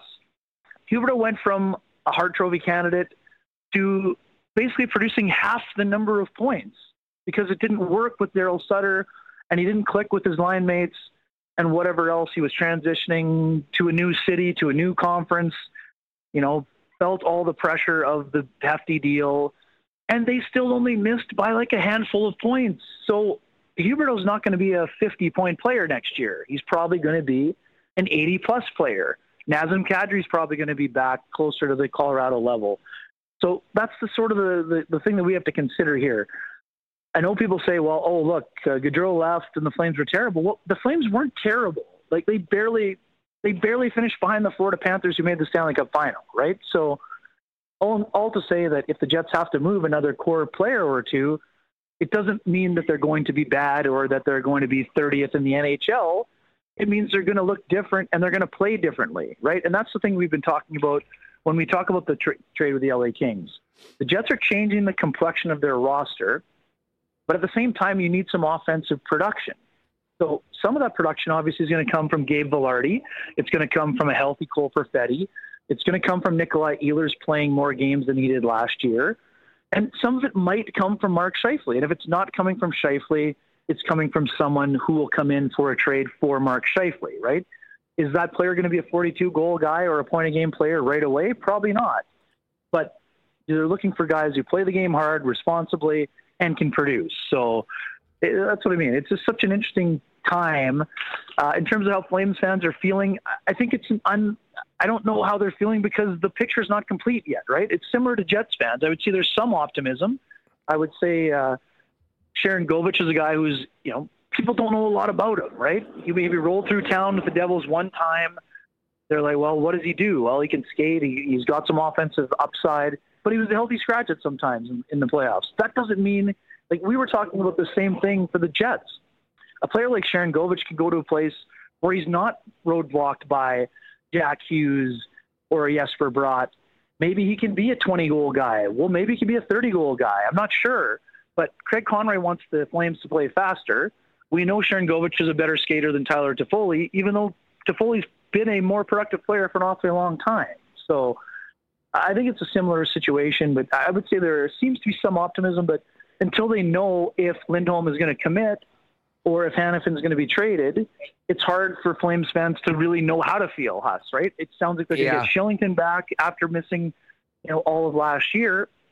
That's like getting a top four defenseman dropped back into your lap, right? So what's going to happen with Tanev, right? Is he going to sign? Is he going to see a pathway to being successful with the Flames on his next contract? So I would say the two fan bases are equally optimistic, but also there's a little bit of trepidation because they're not quite sure what the painting, the outline of the painting is starting to look really good. But when you're filling in the shade and the subtleties, there's still a lot of things that are a little bit unclear. No doubt about it. Kenny, listen, I know you got to jump on the bird right away. Just quickly before we go, I wanted to ask you about two remaining free agents. One in particular. You hearing anything about Matt Dumba? And what do you make of his situation? And while we're at it, if you've heard anything on Tarasenko, I'd be interested to hear.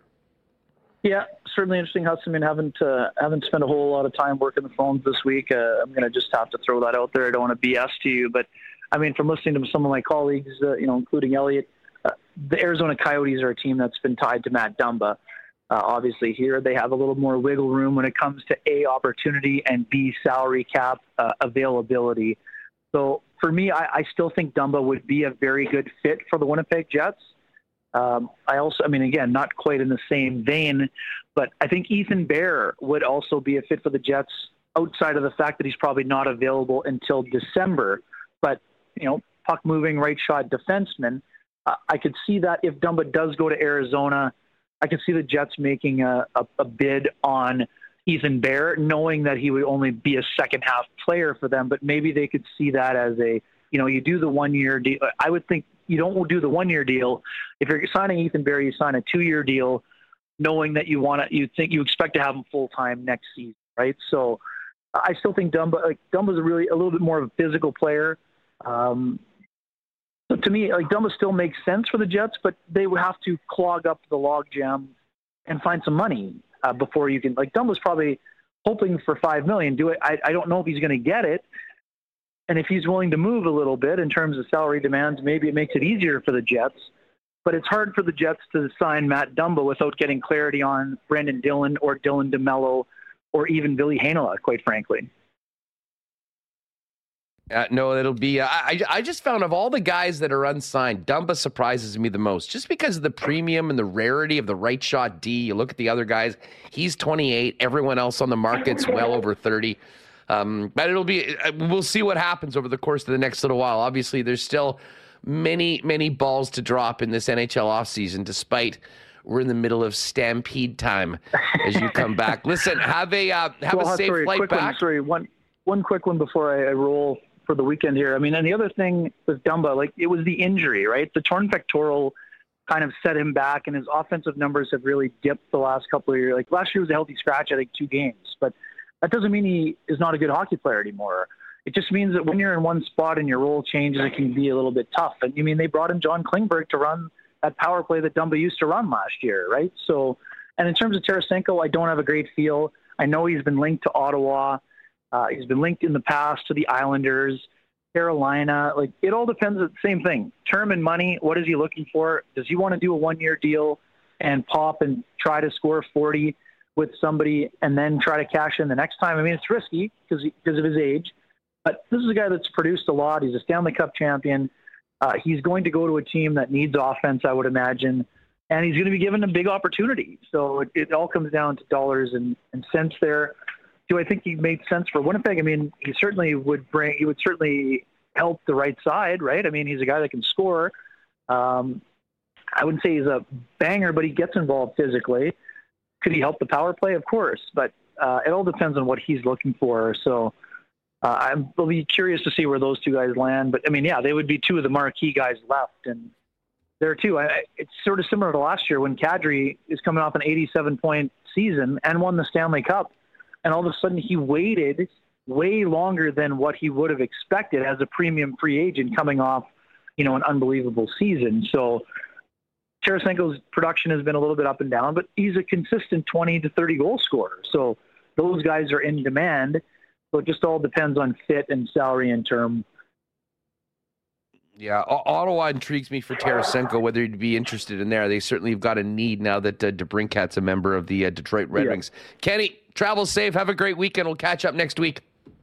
Sounds good, Huss. Thanks for having me. Enjoy the CFL activities this weekend, my friend. Feel better.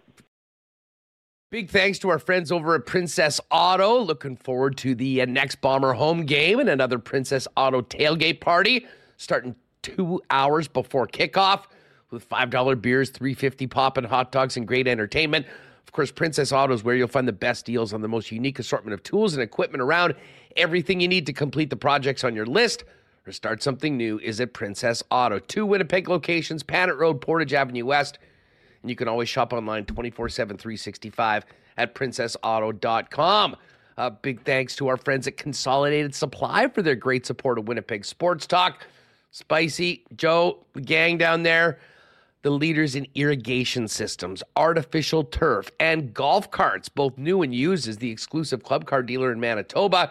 We've also got other great options for your property, including amazing hot tubs and awesome outdoor kitchens. Not to mention, they are the experts and leaders in small engine parts and repair. Pop by and check them out, and check out the new Consolidated Supply showroom, open to the public at 1395 Niagara Road East, or find out more online at cte.ca. NFL season's just around the corner. And all that new merch is coming into Royal Sports as well. Of course, they've got the best selection of Winnipeg Jets gear, Blue Bombers gear, all the new Sea Bears hats as well, and soccer merch from around the globe. Also, Toronto Blue Jays and every NFL team represented over at Royal Sports. And it's not just great merch. Take advantage and make the most of your summer with soccer, baseball, softball, tennis equipment, disc golf, and a huge selection of bikes. Pop down and see it for yourself, 750 Pembina Highway, and follow them on Instagram at Royal Sports Pembina for the latest merchandise drops and sale information. And hey, where's the best place to get together with friends for the big game? You know it. It's always your local Boston Pizza. Enjoy ice-cold schooners, world-famous BP wings, and gourmet pizzas, and the latest from the BP feature menu, including the new Korean barbecue chicken sandwich. And hey, if you're staying in, you can always order online at bostonpizza.com. And don't forget, folks, Gold Eyes are back. A 6-game series with Cleburne, all the way up from Texas, begins tonight. You can get out there and check out Gold Eyes baseball over the course of this week, but make a point of circling July 26th on the calendar and join us for our Winnipeg Sports Talk night. Great response so far. We've had to hold more tickets, but that's a good problem to have. Order yours now. $15. They include a Winnipeg Sports Talk koozie while supplies last. We've got some great Gold Eyes raffle prizes as well, which will be given away. Get to winnipegsportstalk.com. Order your tickets today and join us July 26th at the ballpark. But in the meantime, get on out there for one of these 6 games this week, beginning tonight at Shaw Park. All right, we've got lots more to come, folks. Marbles coming up. Keep your eye on the chat in about 10 minutes. we'll open up registration and then get going. And as I mentioned, we were planning on having a Hacksaw jump on. Hacksaw will jump on next week, but even better to finish off the week before the Seabears take on Alliance de Montréal, then the voice of the Alliance, our pal Mo Khan in Montreal, joining us before he works a little CFL tonight as well. Mo, what is up, man? How are you? It's great to have you back on WSD. I'm well, Andrew. It's like that old school 80s wrestling angle, right? When the guy gets hurt and the surprise comes out of the entry point, right, to come to the ring. That's what I just did right now. It came out of nowhere. Like Good God, that's Mo Khan's music. Exactly. Like Ultimate Warrior did in WrestleMania 8 to save Hogan from Sid Justice and Papa Shango and all those guys. Hey, listen, before we get to some CFL and a little football talk, I wanted to pick your brain a little bit because, I mean, we are new here in the CEBL. Seabears have had a great season. They're first place in the West right now. Big game tonight against Montreal with only, 5 games left in the season, 3 of them at home.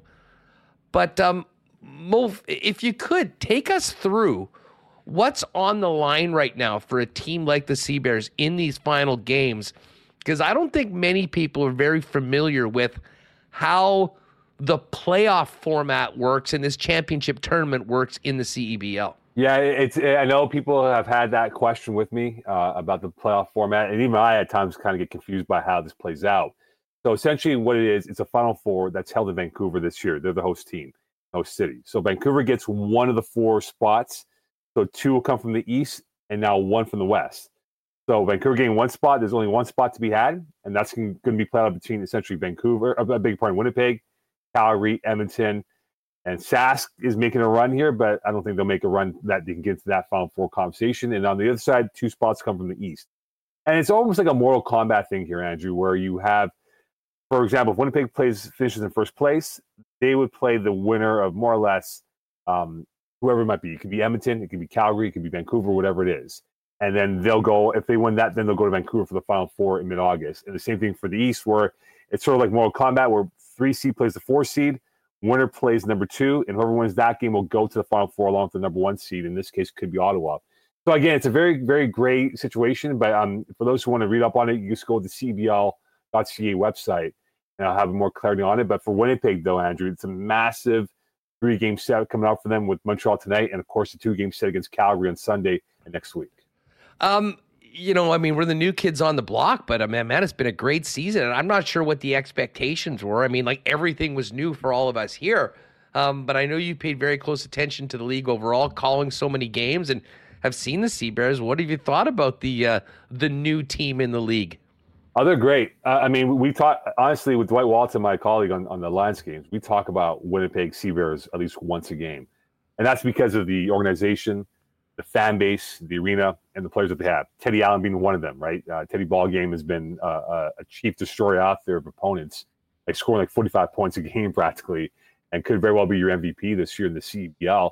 And Winnipeg is a perfect example of what Mike Morreale was looking at. We spoke about this before when I came on with you before, and I think late May, whatever it was, that Winnipeg could be a proof that it can work in a city like Winnipeg. And we spoke to some people who have connections to Winnipeg that were in town during the Montreal loss to Calgary. And they all said the same thing, that Winnipeg was hungry for basketball. And it's worked. It's absolutely worked. And it would not surprise me, Andrew, that in 2025, because the way that it goes, it rotates from east to west for the Final Four. Next year, it will be in the east, and then in 2 years, it'll be back in the west. It would not surprise me if Winnipeg are going to be the host site for the Final Four in 2025 because of the fan base, the structure, the ability to create excitement for this Final Four weekend. And that Winnipeg team, if it continues to grow, could be the team to watch out for. Maybe not this year, but the next couple of years afterwards. It really has been, just a smashing success. And, we saw the massive crowd for game 1, which crushed the previous high for attendance of any game in CEBL history.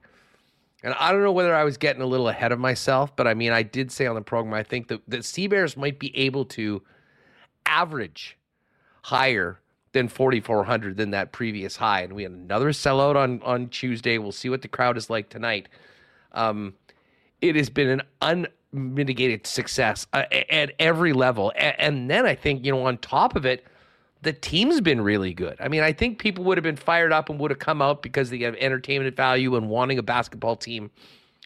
But you add in the success of the team, and if they're able to finish the job in these final 5 games and get to that championship tournament and be playing potentially for a championship, it would kind of finish off what's overall been a magical year. But, I mean, you've been around this league for a while. Are you seeing more momentum in some of the other markets as well, in addition to, a new market coming in and kind of raising the bar for support and attendance? Yeah, I think the newer markets, Calgary, Winnipeg, Montreal in particular, have all done very well. The fan bases are there. The established names, Edmonton, they have a solid for the game tonight at the hangar in Edmonton. Vancouver's done very well with their move from where they were to now Langley. Ottawa, I think, had a bit of a lull, but with their winning streak now, I think more fans will show up to that. I think Scarborough has done a really good job. I mean, like, it's the Drake crew, the OVO guys who own the team, and they have done a really good job to make it Scarborough's own. It's not Toronto, it's the Scarborough area that's come out for them. I think Brampton, I think that's going to be the key. I think for Brampton moving forward, I know they went from Hamilton to Brampton. It might take a year or two for them to really establish roots in Brampton. That's going to be their mainstay out there. But I think Mike Morelli's done a good job to really legitimize and stabilize the 10 spots here. I think the next spot that's been talked about quite a bit now, Andrew, is Quebec City. They could very well get a franchise next year. Seeing what's happening in Winnipeg, playing in an NHL-sized arena, the Quebec City guys who could be in play might view it and say, we could be like that and have that success and create that geo rivalry with Montreal and play them 3-4 times next year. Well, and I mean, listen, just from a Quebec standpoint, I would imagine that there is a ton of talent in Quebec that, the province overall, and I'm not sure, whereabouts that it is located, but you could have a lot of homegrown talent that I think would really help a team kind of kicking off in the first year. I mean, I can tell you that having Chad Posthumous being sort of the face of the franchise, and I mean, Simon Hildebrand, who's a young Bison star who was the U Sports Rookie of the Year last year, I was at the start, it was like, oh, cool that he was on the team. He's playing a big role right now for the club, and that's going to be big for the Bison program, I think, going into next year. But it does make a lot of sense, and if you're able to have some guys with hometown roots on the club, I think that just makes it even better for teams trying to establish themselves early on. Oh, no question. I mean, look, Posthumous is the key, right, for Winnipeg. He was proud to be back in his home city and playing in Winnipeg. And look, he leads the league in offensive rebounds this year. You got homegrown talent across the board playing for these respective teams. Montreal's got, I think, 3 or 4 Quebec-based guys on the everyday roster that they've had. If Quebec City were to get a team, I think that creates that rivalry. Can you get the best players in Quebec to come to Montreal or Quebec City? And that's where I think the divide will create that competition, which would be great. So I think if the CEBL does go to Quebec City next year, it's massive. It puts them at an odd number of teams because they're at 10 right now. That would be number 11. You have to wonder, would they look at it at a 12 to bring in? Maybe not. I'm not too sure. But there's definitely that talk, the idea that Quebec City could be in play next summer. And we could be seeing maybe a Winnipeg Seabears game against Quebec City next summer. Mo Khan with us. Well, we'll look forward just quickly on tonight's game. I mean, there'll be a lot of people that are going there for the first time to see the Seabears. Give us an idea of this matchup between the Montreal club that you call games for and our hometown Seabears. Yeah, I called the game last week on July 3rd, and I felt that Winnipeg did not get in rhythm against Montreal. Didn't have a good shooting day. Teddy Allen did not shoot the ball well. The rebounding was almost 50-50. And, Winnipeg has had the monopoly in rebounds. And Chad Posthumous being reason A, B, and C for what he does on the offensive end of the boards. So I think the key for Winnipeg tonight will be the rebounding because Montreal may or may not have their top rebounding player, Travion Graham, who had 20 rebounds against Sask about 2-3 weeks ago. Did not play against Calgary. He's supposed to be on a trip to the West Coast, playing Winnipeg tonight, then Vancouver on Sunday. And, you're right. There's so little games left here. And, again, the short-term play, you don't want these guys to get hurt for the long-term view of them playing European ball or G League out there. So if Travion Graham is not healthy, it could be an edge for Winnipeg on how they could win the rebounding wars against Montreal. And that's why they could very well be in first place going to the weekend matchup against Calgary. Mo, I know you're going to have your eyes on a big CFL game tonight between the Alouettes and the Toronto Argos. What's it been like following this Alouette team so far? Your new head coach, Cody Fajardo, in. I mean, had a couple wins. Still a big underdog to the Argos, who've looked very much like the Grey Cup champs that they are early on this season. Yeah, it's been a weird year for the Alouettes, Andrew. You think about their wins over Ottawa and Hamilton. Both teams were maligned with injuries and didn't really play well in those first 2 games. And then get skunked by BC, and then Winnipeg just smashed them. You know, it was literally like a boxing match, which was over after 5 minutes of play, no matter what people will say to the contrary. I think for the Alouettes, Cody Fajardo has to be much more calm in the pocket. You see them play when they played Winnipeg many times. Dask. And, you know, there was a meme of him, which was funny, but not funny at the same time, where there was a pass rush thrown at him, I believe by Winnipeg or BC, whoever it was. And he was in the pocket, had a clean pocket. He rolled out and threw the ball away, right? You know, I saw that. Yeah, so Fajardo's got to be a little bit more better with the ball in his hands and make the right throws. I know he's missing some top hitters. Reggie White Jr. not there. Greg Ellison has been hurt all season long. But if they're going to go far, it's the O-line. They have to play better. He's been hit far too many times, been sacked far too many times. Right now, at the clip he's going at, Andrew, Fajardo could be sacked over 100 times. He won't survive the season if he goes 100 times stacked on the ground here. And I think the key for this team is really the O-line. If they can't play well, protect, open up the holes from the running game, give Fajardo the time here, it puts a real stress on that defense, which relies on this offense to really give them points and have that lead in the back pocket to work with. So it goes hand in hand here. Toronto, you know, again, you wonder if this could be a trap game for them, given that they had a bit of a rest period to work with. But also Montreal coming off that short week. They were in Vancouver on Sunday and now have to play the Argos on a Friday night, cross-country travel Monday morning. So you have to wonder how good of a start can the Owls have tonight against Toronto at home. Marbles registration is open, everyone. Hit that like button. Let's get to 200 before we drop them, and put exclamation mark marbles in. We'll finish off the week with the marble race in a few minutes. Mo Khan is with us from Montreal. Mo, I mean, Remus and I talked about it for about the first 20 minutes of the program.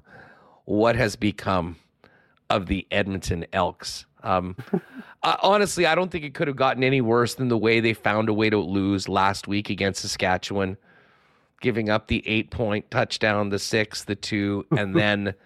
And I mean, listen, so much of this falls on Chris Jones. I mean, that was complete coaching incompetence. Having a rookie out there that obviously didn't know the rules in the situation, and it ended up costing them. But I mean, how has it such a proud franchise fallen to the depths that they are right now, and completely losing a community that's always supported this team? I'm curious to know, Andrew, are they more stressed about the Oilers being what they are or the Elks being what they are? Because both are the fabric of the city of Edmonton. We know that, right? The problem is that apathy's kicking in now. And I mean, that's the one thing. I mean, you want people to be pissed off if you're not playing well. They're just straight up losing people. And that's the most dangerous thing to the Canadian Football League and that team in that market. And when you think about the foundation piece of the CFL, Edmonton's always been the stability of success, right, from top to bottom. And, you know, Victor Cooey, he's done a good job. But I also think he has to read the room better. I mean, I don't know if you saw his tweet from earlier in the week where he was talking about a hot dog in Ottawa. I'm like, read the room, man. Like, it's cool to promote, but you have to understand that you have to be sensitive to your team's plight right now. And you think about McAdoo, the OC of this team, you have to wonder if he might be the first to fall on the sword here, because this team can't move the ball. The way it was constructed, you bring in Geno Lewis and some big receivers, but who's throwing the ball? Cornelius can't throw the ball past 4 yards. You get rid of Kyle Loxley, and your other quarterbacks on the depth chart are nowhere near USFL level, let alone CFL talent. So in this case now for Edmonton, for Victor Cooey, he's got to figure out, what do I do now? Do I force Chris Jones' hand and say you have to make some changes in your staff? And remember, Chris Jones, as everyone has mentioned before, he's loyal to his people, and people who I've spoken to have said that he's been loyal to his guys. And will he say, you know what, I'm not going to do it? And that becomes a blinking contest at that point for Cooey and Chris Jones. But you're right, though, about Chris Jones as a whole. Like, he's run out of credit. You think about that Grey Cup win, Andrew. That was in, 2015? That's almost 10 years ago. And the guy is still treated like he's the god of football coaches out there. And look what's happened in Sask when he was there. And look what happened in Edmonton now, part 2.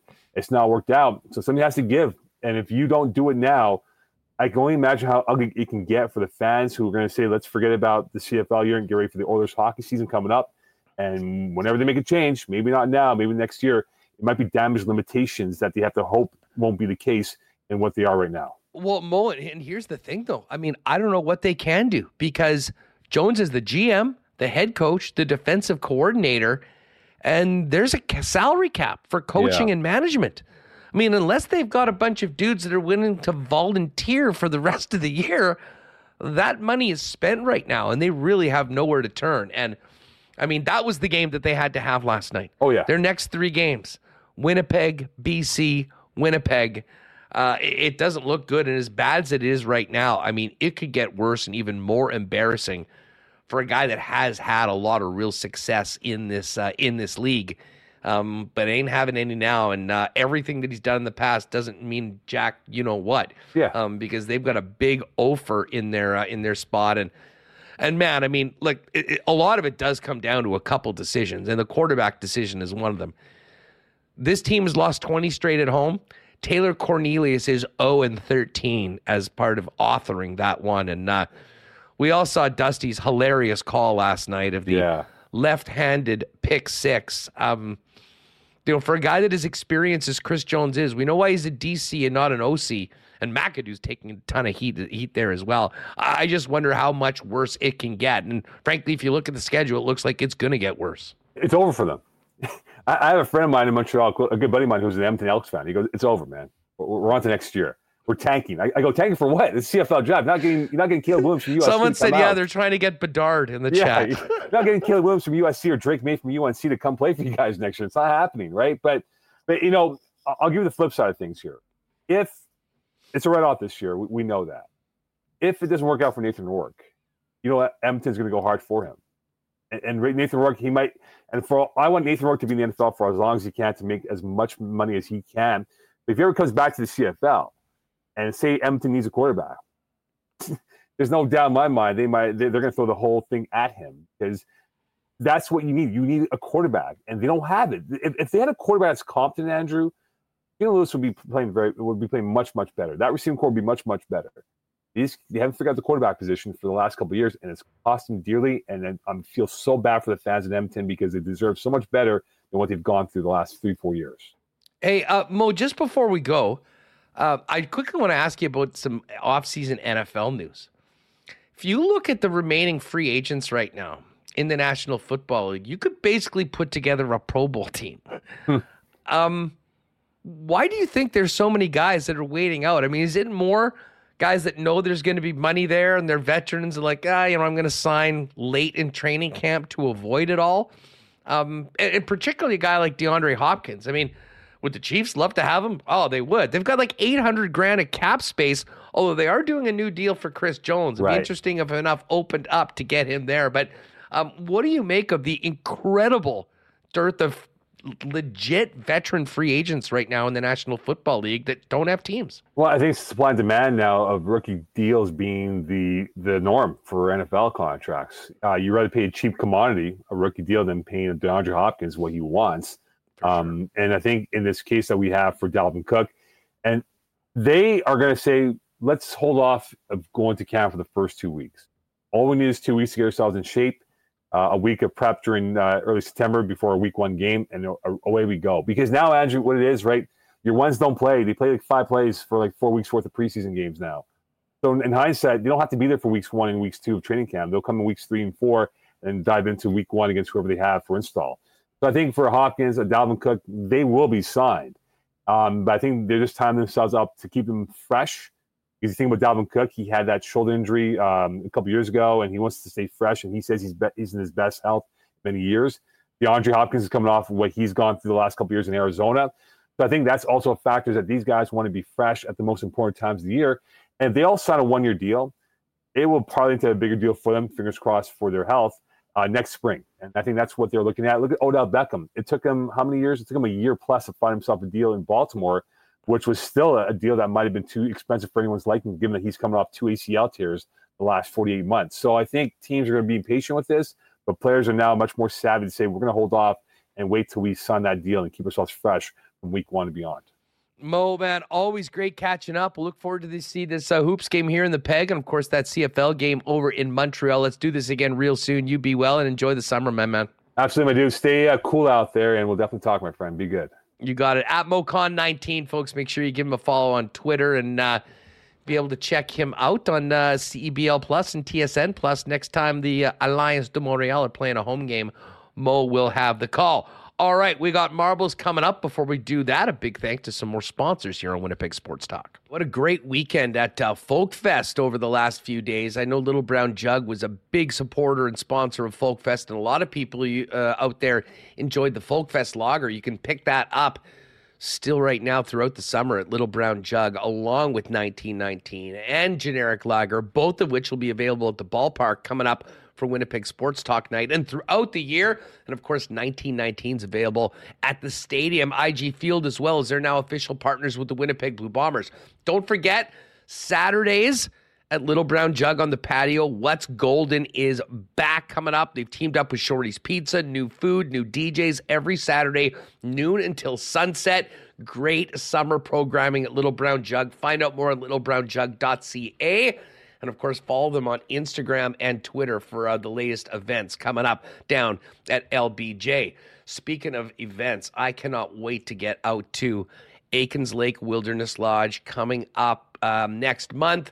Always my favorite 3 or 4 days of the year. If you are looking for an amazing corporate outing or friends and family trip where you can have a world-class fly-in fishing experience and be on the water in less than 2 hours from the city of Winnipeg, Aikens Lake is the spot. Find out more about the one-of-a-kind Aikens experience online at aikenslake.ca or hit our pal Pit Terren up at Aikens Lake on Twitter for more information. Limited availability left this season, and they're already booking in to 2024.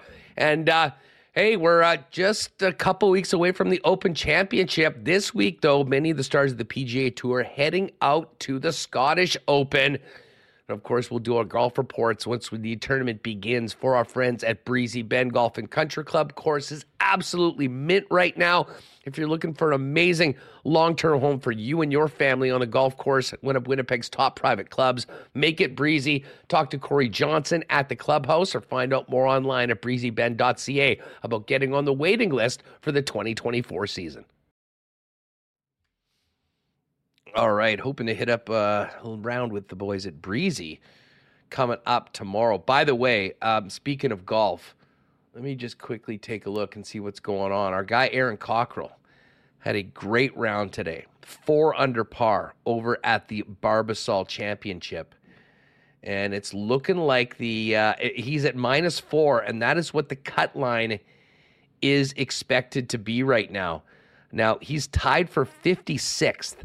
There's a number of players still on the course, and I guess there is the chance that if enough guys get to 5, that could end up being the cut line.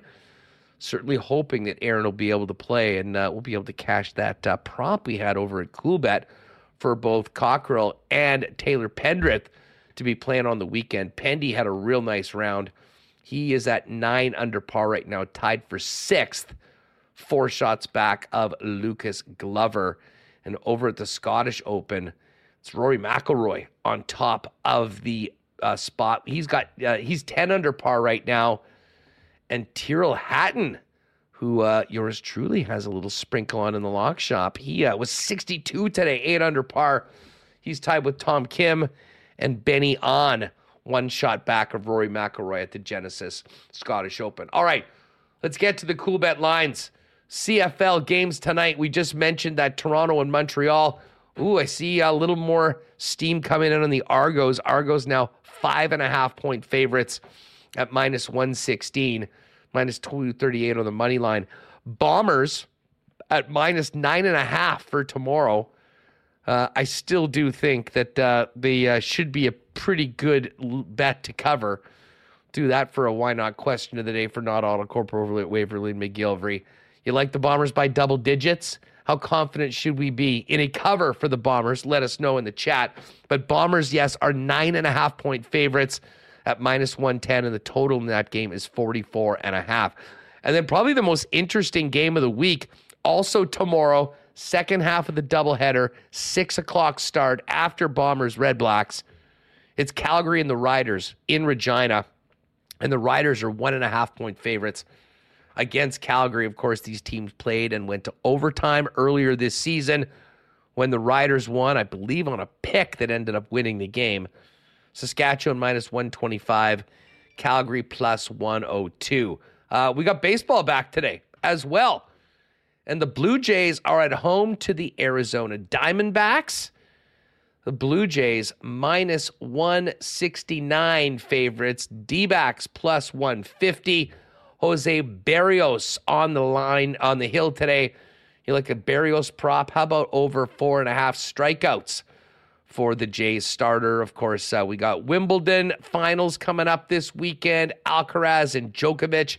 The Joker a minus 182 favorite.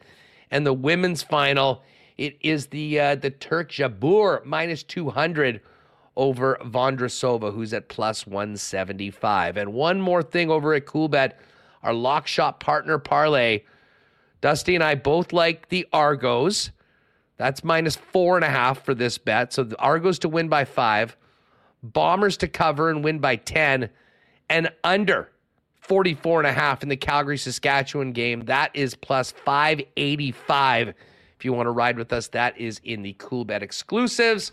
You can use the promo code WST if you've never played a CoolBet before for a 100% bonus up to $200 on your first deposit. All right, let's get those likes up to 200, folks, because it's just about time to drop the marbles. Good stuff. Love that people are enjoying Mo-In. And yes, don't worry, Hacksaw had something come up this afternoon. We'll get Hacksaw on coming up next week for sure. While you're with us and hitting that like, if you haven't already, make sure you've hit that red subscribe button, because you do need to be subscribed to the channel to be a winner of the prestigious WST hoodie, courtesy of our friends at Shipham and Associates, for your win in the marble race. Remo, how are we looking for marbles today? How many people are in? That's a good question. 188. I like people in. Like it. That's so here. Should I close it now? Yeah. Close it now. Okay. They had time. They've had over 15 minutes. Oh, yeah. We've had plenty of time. I think we should give our man Mo a Mo gets one for sure. Brady Oliveira will throw one in. Yep. Brady O. Let me just do this one sec. I will say, yeah, I mean, you mentioned hit like, subscribe, check out, we did give away some Sea Bears tickets on our Instagram earlier today. So courtside seats from our friends at Knot. Give us a follow on the Instagram for that. All of our social medias in the description. We also even have a newsletter, Huss, though. The link in the description. Sign up for that. We don't really send out too many, but if there's big events like our Gold Eyes night, July 26th at Shaw Park, we send an email for that. Tickets out on our website, winnipegsportstalk.com there. Yeah, and by the way, two things on that. Great response so far. We've grabbed some more tickets. If you haven't already counted yourself in for the Gold Eyes night on July 26th, get on over to winnipegsports.com and order them today. I saw Derek McGorn in chat, what up, D, asking about how people are going to get their tickets. They will be emailed to you. We're going to give people until the end of next week to order the tickets. And then I think Monday, Monday 2 days before the game is when we'll email everybody the tickets. So don't worry that you don't have them right yet. We're just going to do it all at once. So if you've already ordered it, consider yourselves in. We'll be hoisting a couple over at Craft Beer Corner, and going to be a really, really fun night. And tell some friends over the weekend that if they want to join us, we'd love to have them. And looking forward to seeing so many of you in person for what should be a real fun day out at the ballpark. All right, before we get to marbles, Remus, we got to get our musical introduction from the one and only Tristan Rivers Music. Are we ready to go with that? We're actually ready today. I'm all set. Looking forward to it. Let's go. Here's Tristan. It's Friday. Another week of work's gone by. You deserve to treat yourself. Maybe an ice cream cake or a bottle of wine. The whole team, so last you can't deny. Why use effort even for pleasure? It's not right to try. Race. No, you separate and do worse.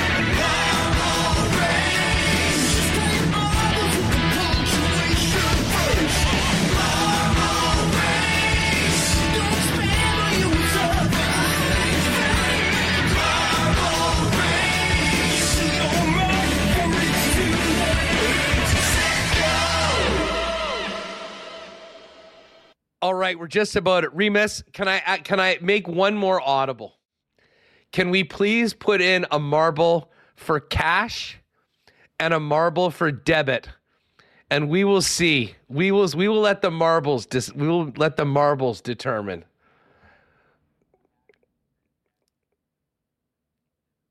Yeah, debit credit. Perfect. We got cashless transactions, debit credit. We'll see who finishes first. It's the only way to see in the great debate of this week as to who truly has the upper hand. Okay, so I have Brady Oliveira, Chad Posthumous, Mo Khan, Ken Weeb's golf tour. Shout out to Ken, who's, I don't know if you knew this, Huss. He's a member of the Score Golf panel rating the top 100 courses in Canada. Now it makes it quite. It's all making sense now. Like Ken is a guest of honor pretty much everywhere around. And you know what? Deservedly quality for him. Oh, I see we've got a special air quality statement coming out. Uh-oh. Oh, wildfire smoke. Great. Just what we needed. Uh-oh. I haven't been able to breathe all week as it is. That's the last thing. But anyways, we'll get through it.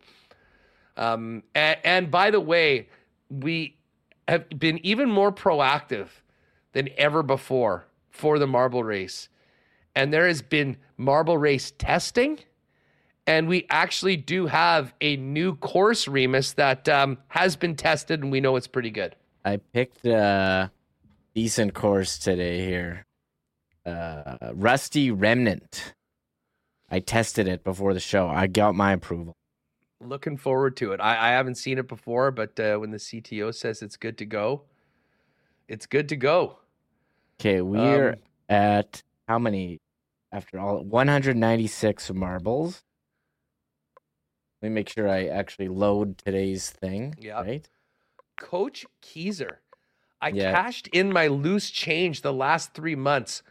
$2K free money. Come on. That, shout out to Coach Keyser. That is just a great. Come on. It's a heartwarming cash story. Shout out to Coach Keyser. I once tried paying for a fantasy football league in cash, or fantasy baseball in like coin. It was rejected. It was rejected by the commission. Well, okay, that I understand. But cash is cash. I would kick Come you out of the league. I mean, there's at a certain point there is some decorum within your league. That is an outrageous move, but I have a feeling you were probably. I was young and I was young and really dumb. I was doing dumb stuff. All right. Here we go. 196 marbles in. We've got a courtesy of our friends at Shipman Associates, a Winnipeg Sports Talk hoodie. If you win, you're going to send us an email to winnipegsportstalk@gmail.com. And if you're going to the game, I'll be able to bring that to you for the game if that's easier to come by to pick it up.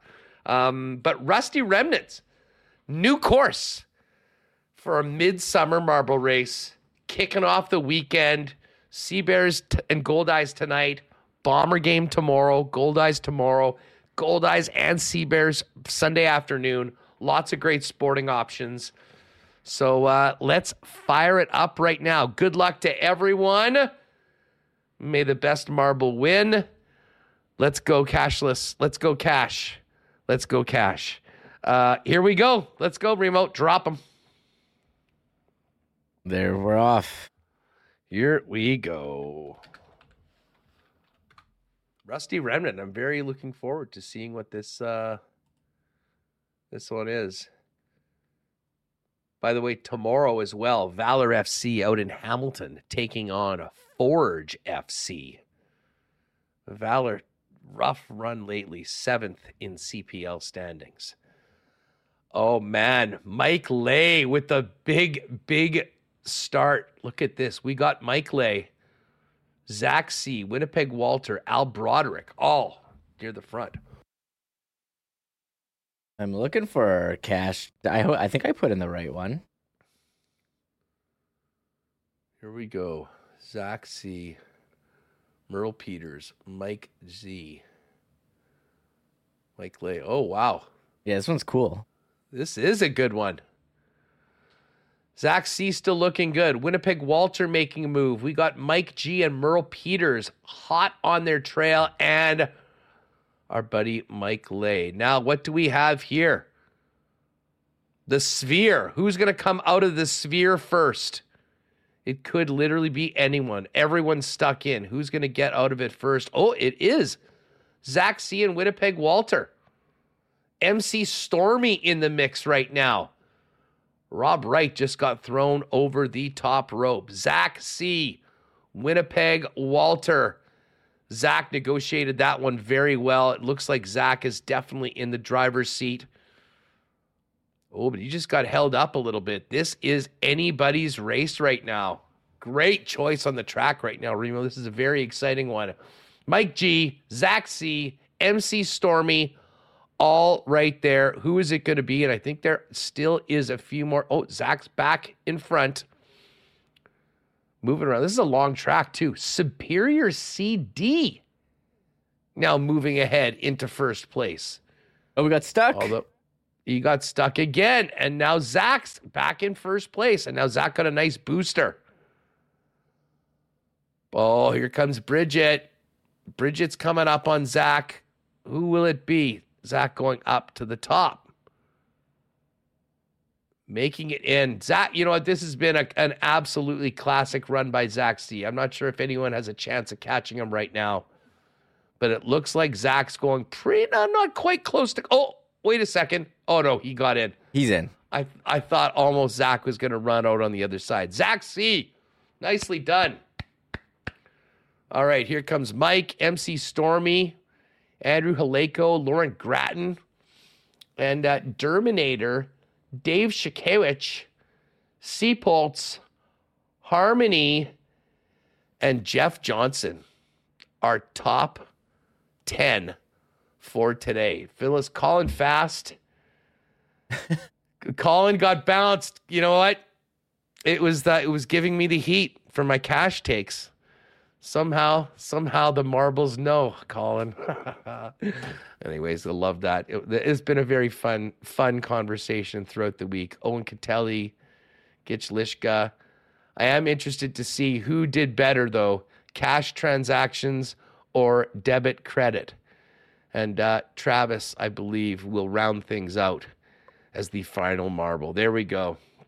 All right, let's go down. So, Zach, nice win. Send us an email, winnipegsportstalk@gmail.com. Let me know what size you are. There's Cash. Cash is 24th. Debit credit, 29th. Very close. Whoa, it was pretty close. What was the time difference between them? The time... Basically 1 second. Yeah, like a 1.4 second. seconds. Yeah, less than a second, I think, or one. Always believe in Cash. You know what? I like Cash so much. I've got some Canadian cash here. I've even got some Qatari Rials. Whoa. What's that worth? This five Qatari Rials is probably worth somewhere around $2, I would think. Not bad. It's like a toonie. It's a paper toonie, if you will. Although good luck finding somewhere that will accept a banknote from the Qatari Central Bank. Got some camels on it. Some horses. I'm not sure if you can see that. Beautiful, beautiful banknote. There we are. Nope. Zach what a great way. Here, Zach says, been here since day one. Finally pull out the W.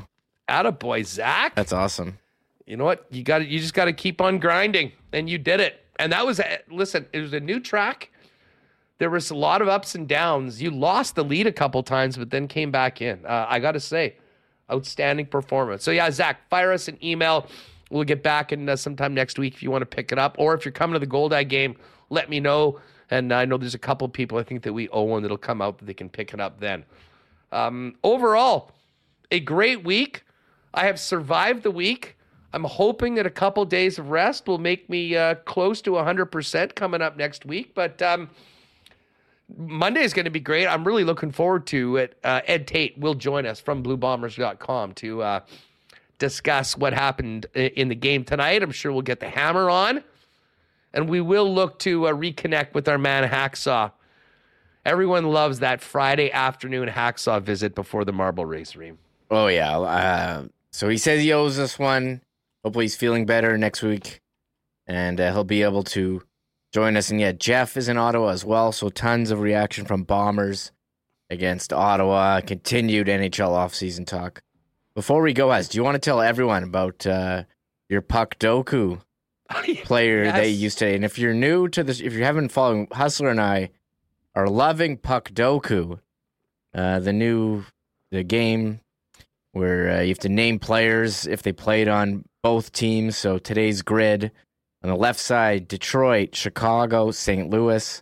On the top part, New Jersey, Washington, and Norris Trophy winners. So you have to fill in the box with someone who either played for both teams or completed that stat category. Yeah, I had listen, for the most part, mine was pretty chalky. I didn't have a lot of was trying to think about other guys to win the Norris. I mean, obviously I went with Lidstrom. That was 91% for Detroit.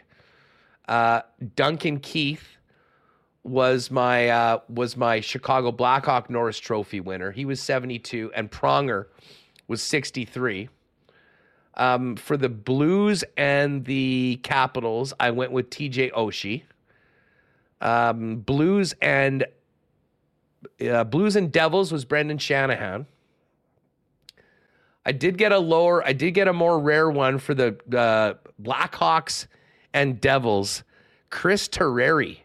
No, Remember Chris Terreri? Someone who was in my group did Chris Terreri. I did not have Chris Terreri. I had I actually used. It's funny. You could have used Shanahan and Scott Stevens, or you could have used Shanahan in a couple spots. I used him for Devils, Red Wings, and then I had Okay. and then I had Scott Stevens at that bottom, Blues, Devils. So yeah, I put Thomas Tatar for the Wings, but I did have two very rare picks as part of my 9 for 9. For Capitals Wings was Larry Murphy.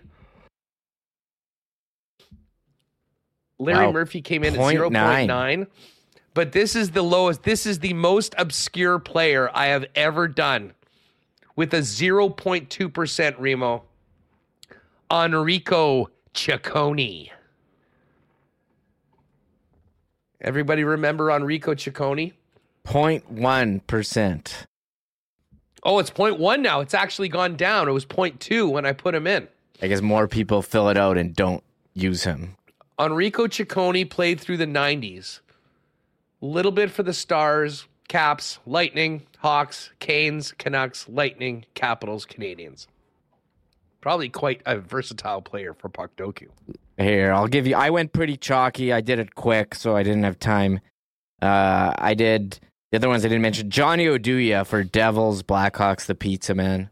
Oh, yeah. That was good one. And then I had trouble with Chicago, Washington. I didn't want to do this. I used Dylan Strome, 25%. Sergei Fedorov was my Detroit, Washington. My lowest percentage one was Kevin Shattenkirk for Blues, Caps. That was Ciccone was a goon's goon. He was a little bit of a goon. All right. Anyways, folks, great week. Thank you so much for being with us. Have an awesome weekend. Enjoy tomorrow's Bomber game and Gold Eyes and Sea Bears if you get out. But stay tuned. Don't go anywhere because we're going to send a little WST raid over to the Bonfire Blue Bomber Game Day show with Darren Bombing and Chris Walby. Thanks again to Bombing for joining us. And on the latest on the Jets and lots on the Bombers heading into a short week with a Bomber game Thursday at home against Edmonton. Jeff Hamilton and Ed Tate going to join us on Monday. Stick around. Bonfire's next. Have a good weekend. We'll see you Monday at 1 right here on WST. Oh my God! Oh! Shut it down! Let's go home! Thanks for tuning in to Winnipeg Sports Talk Daily. Make sure to subscribe on YouTube and your favorite podcast feed at winnipegsportstalk.com.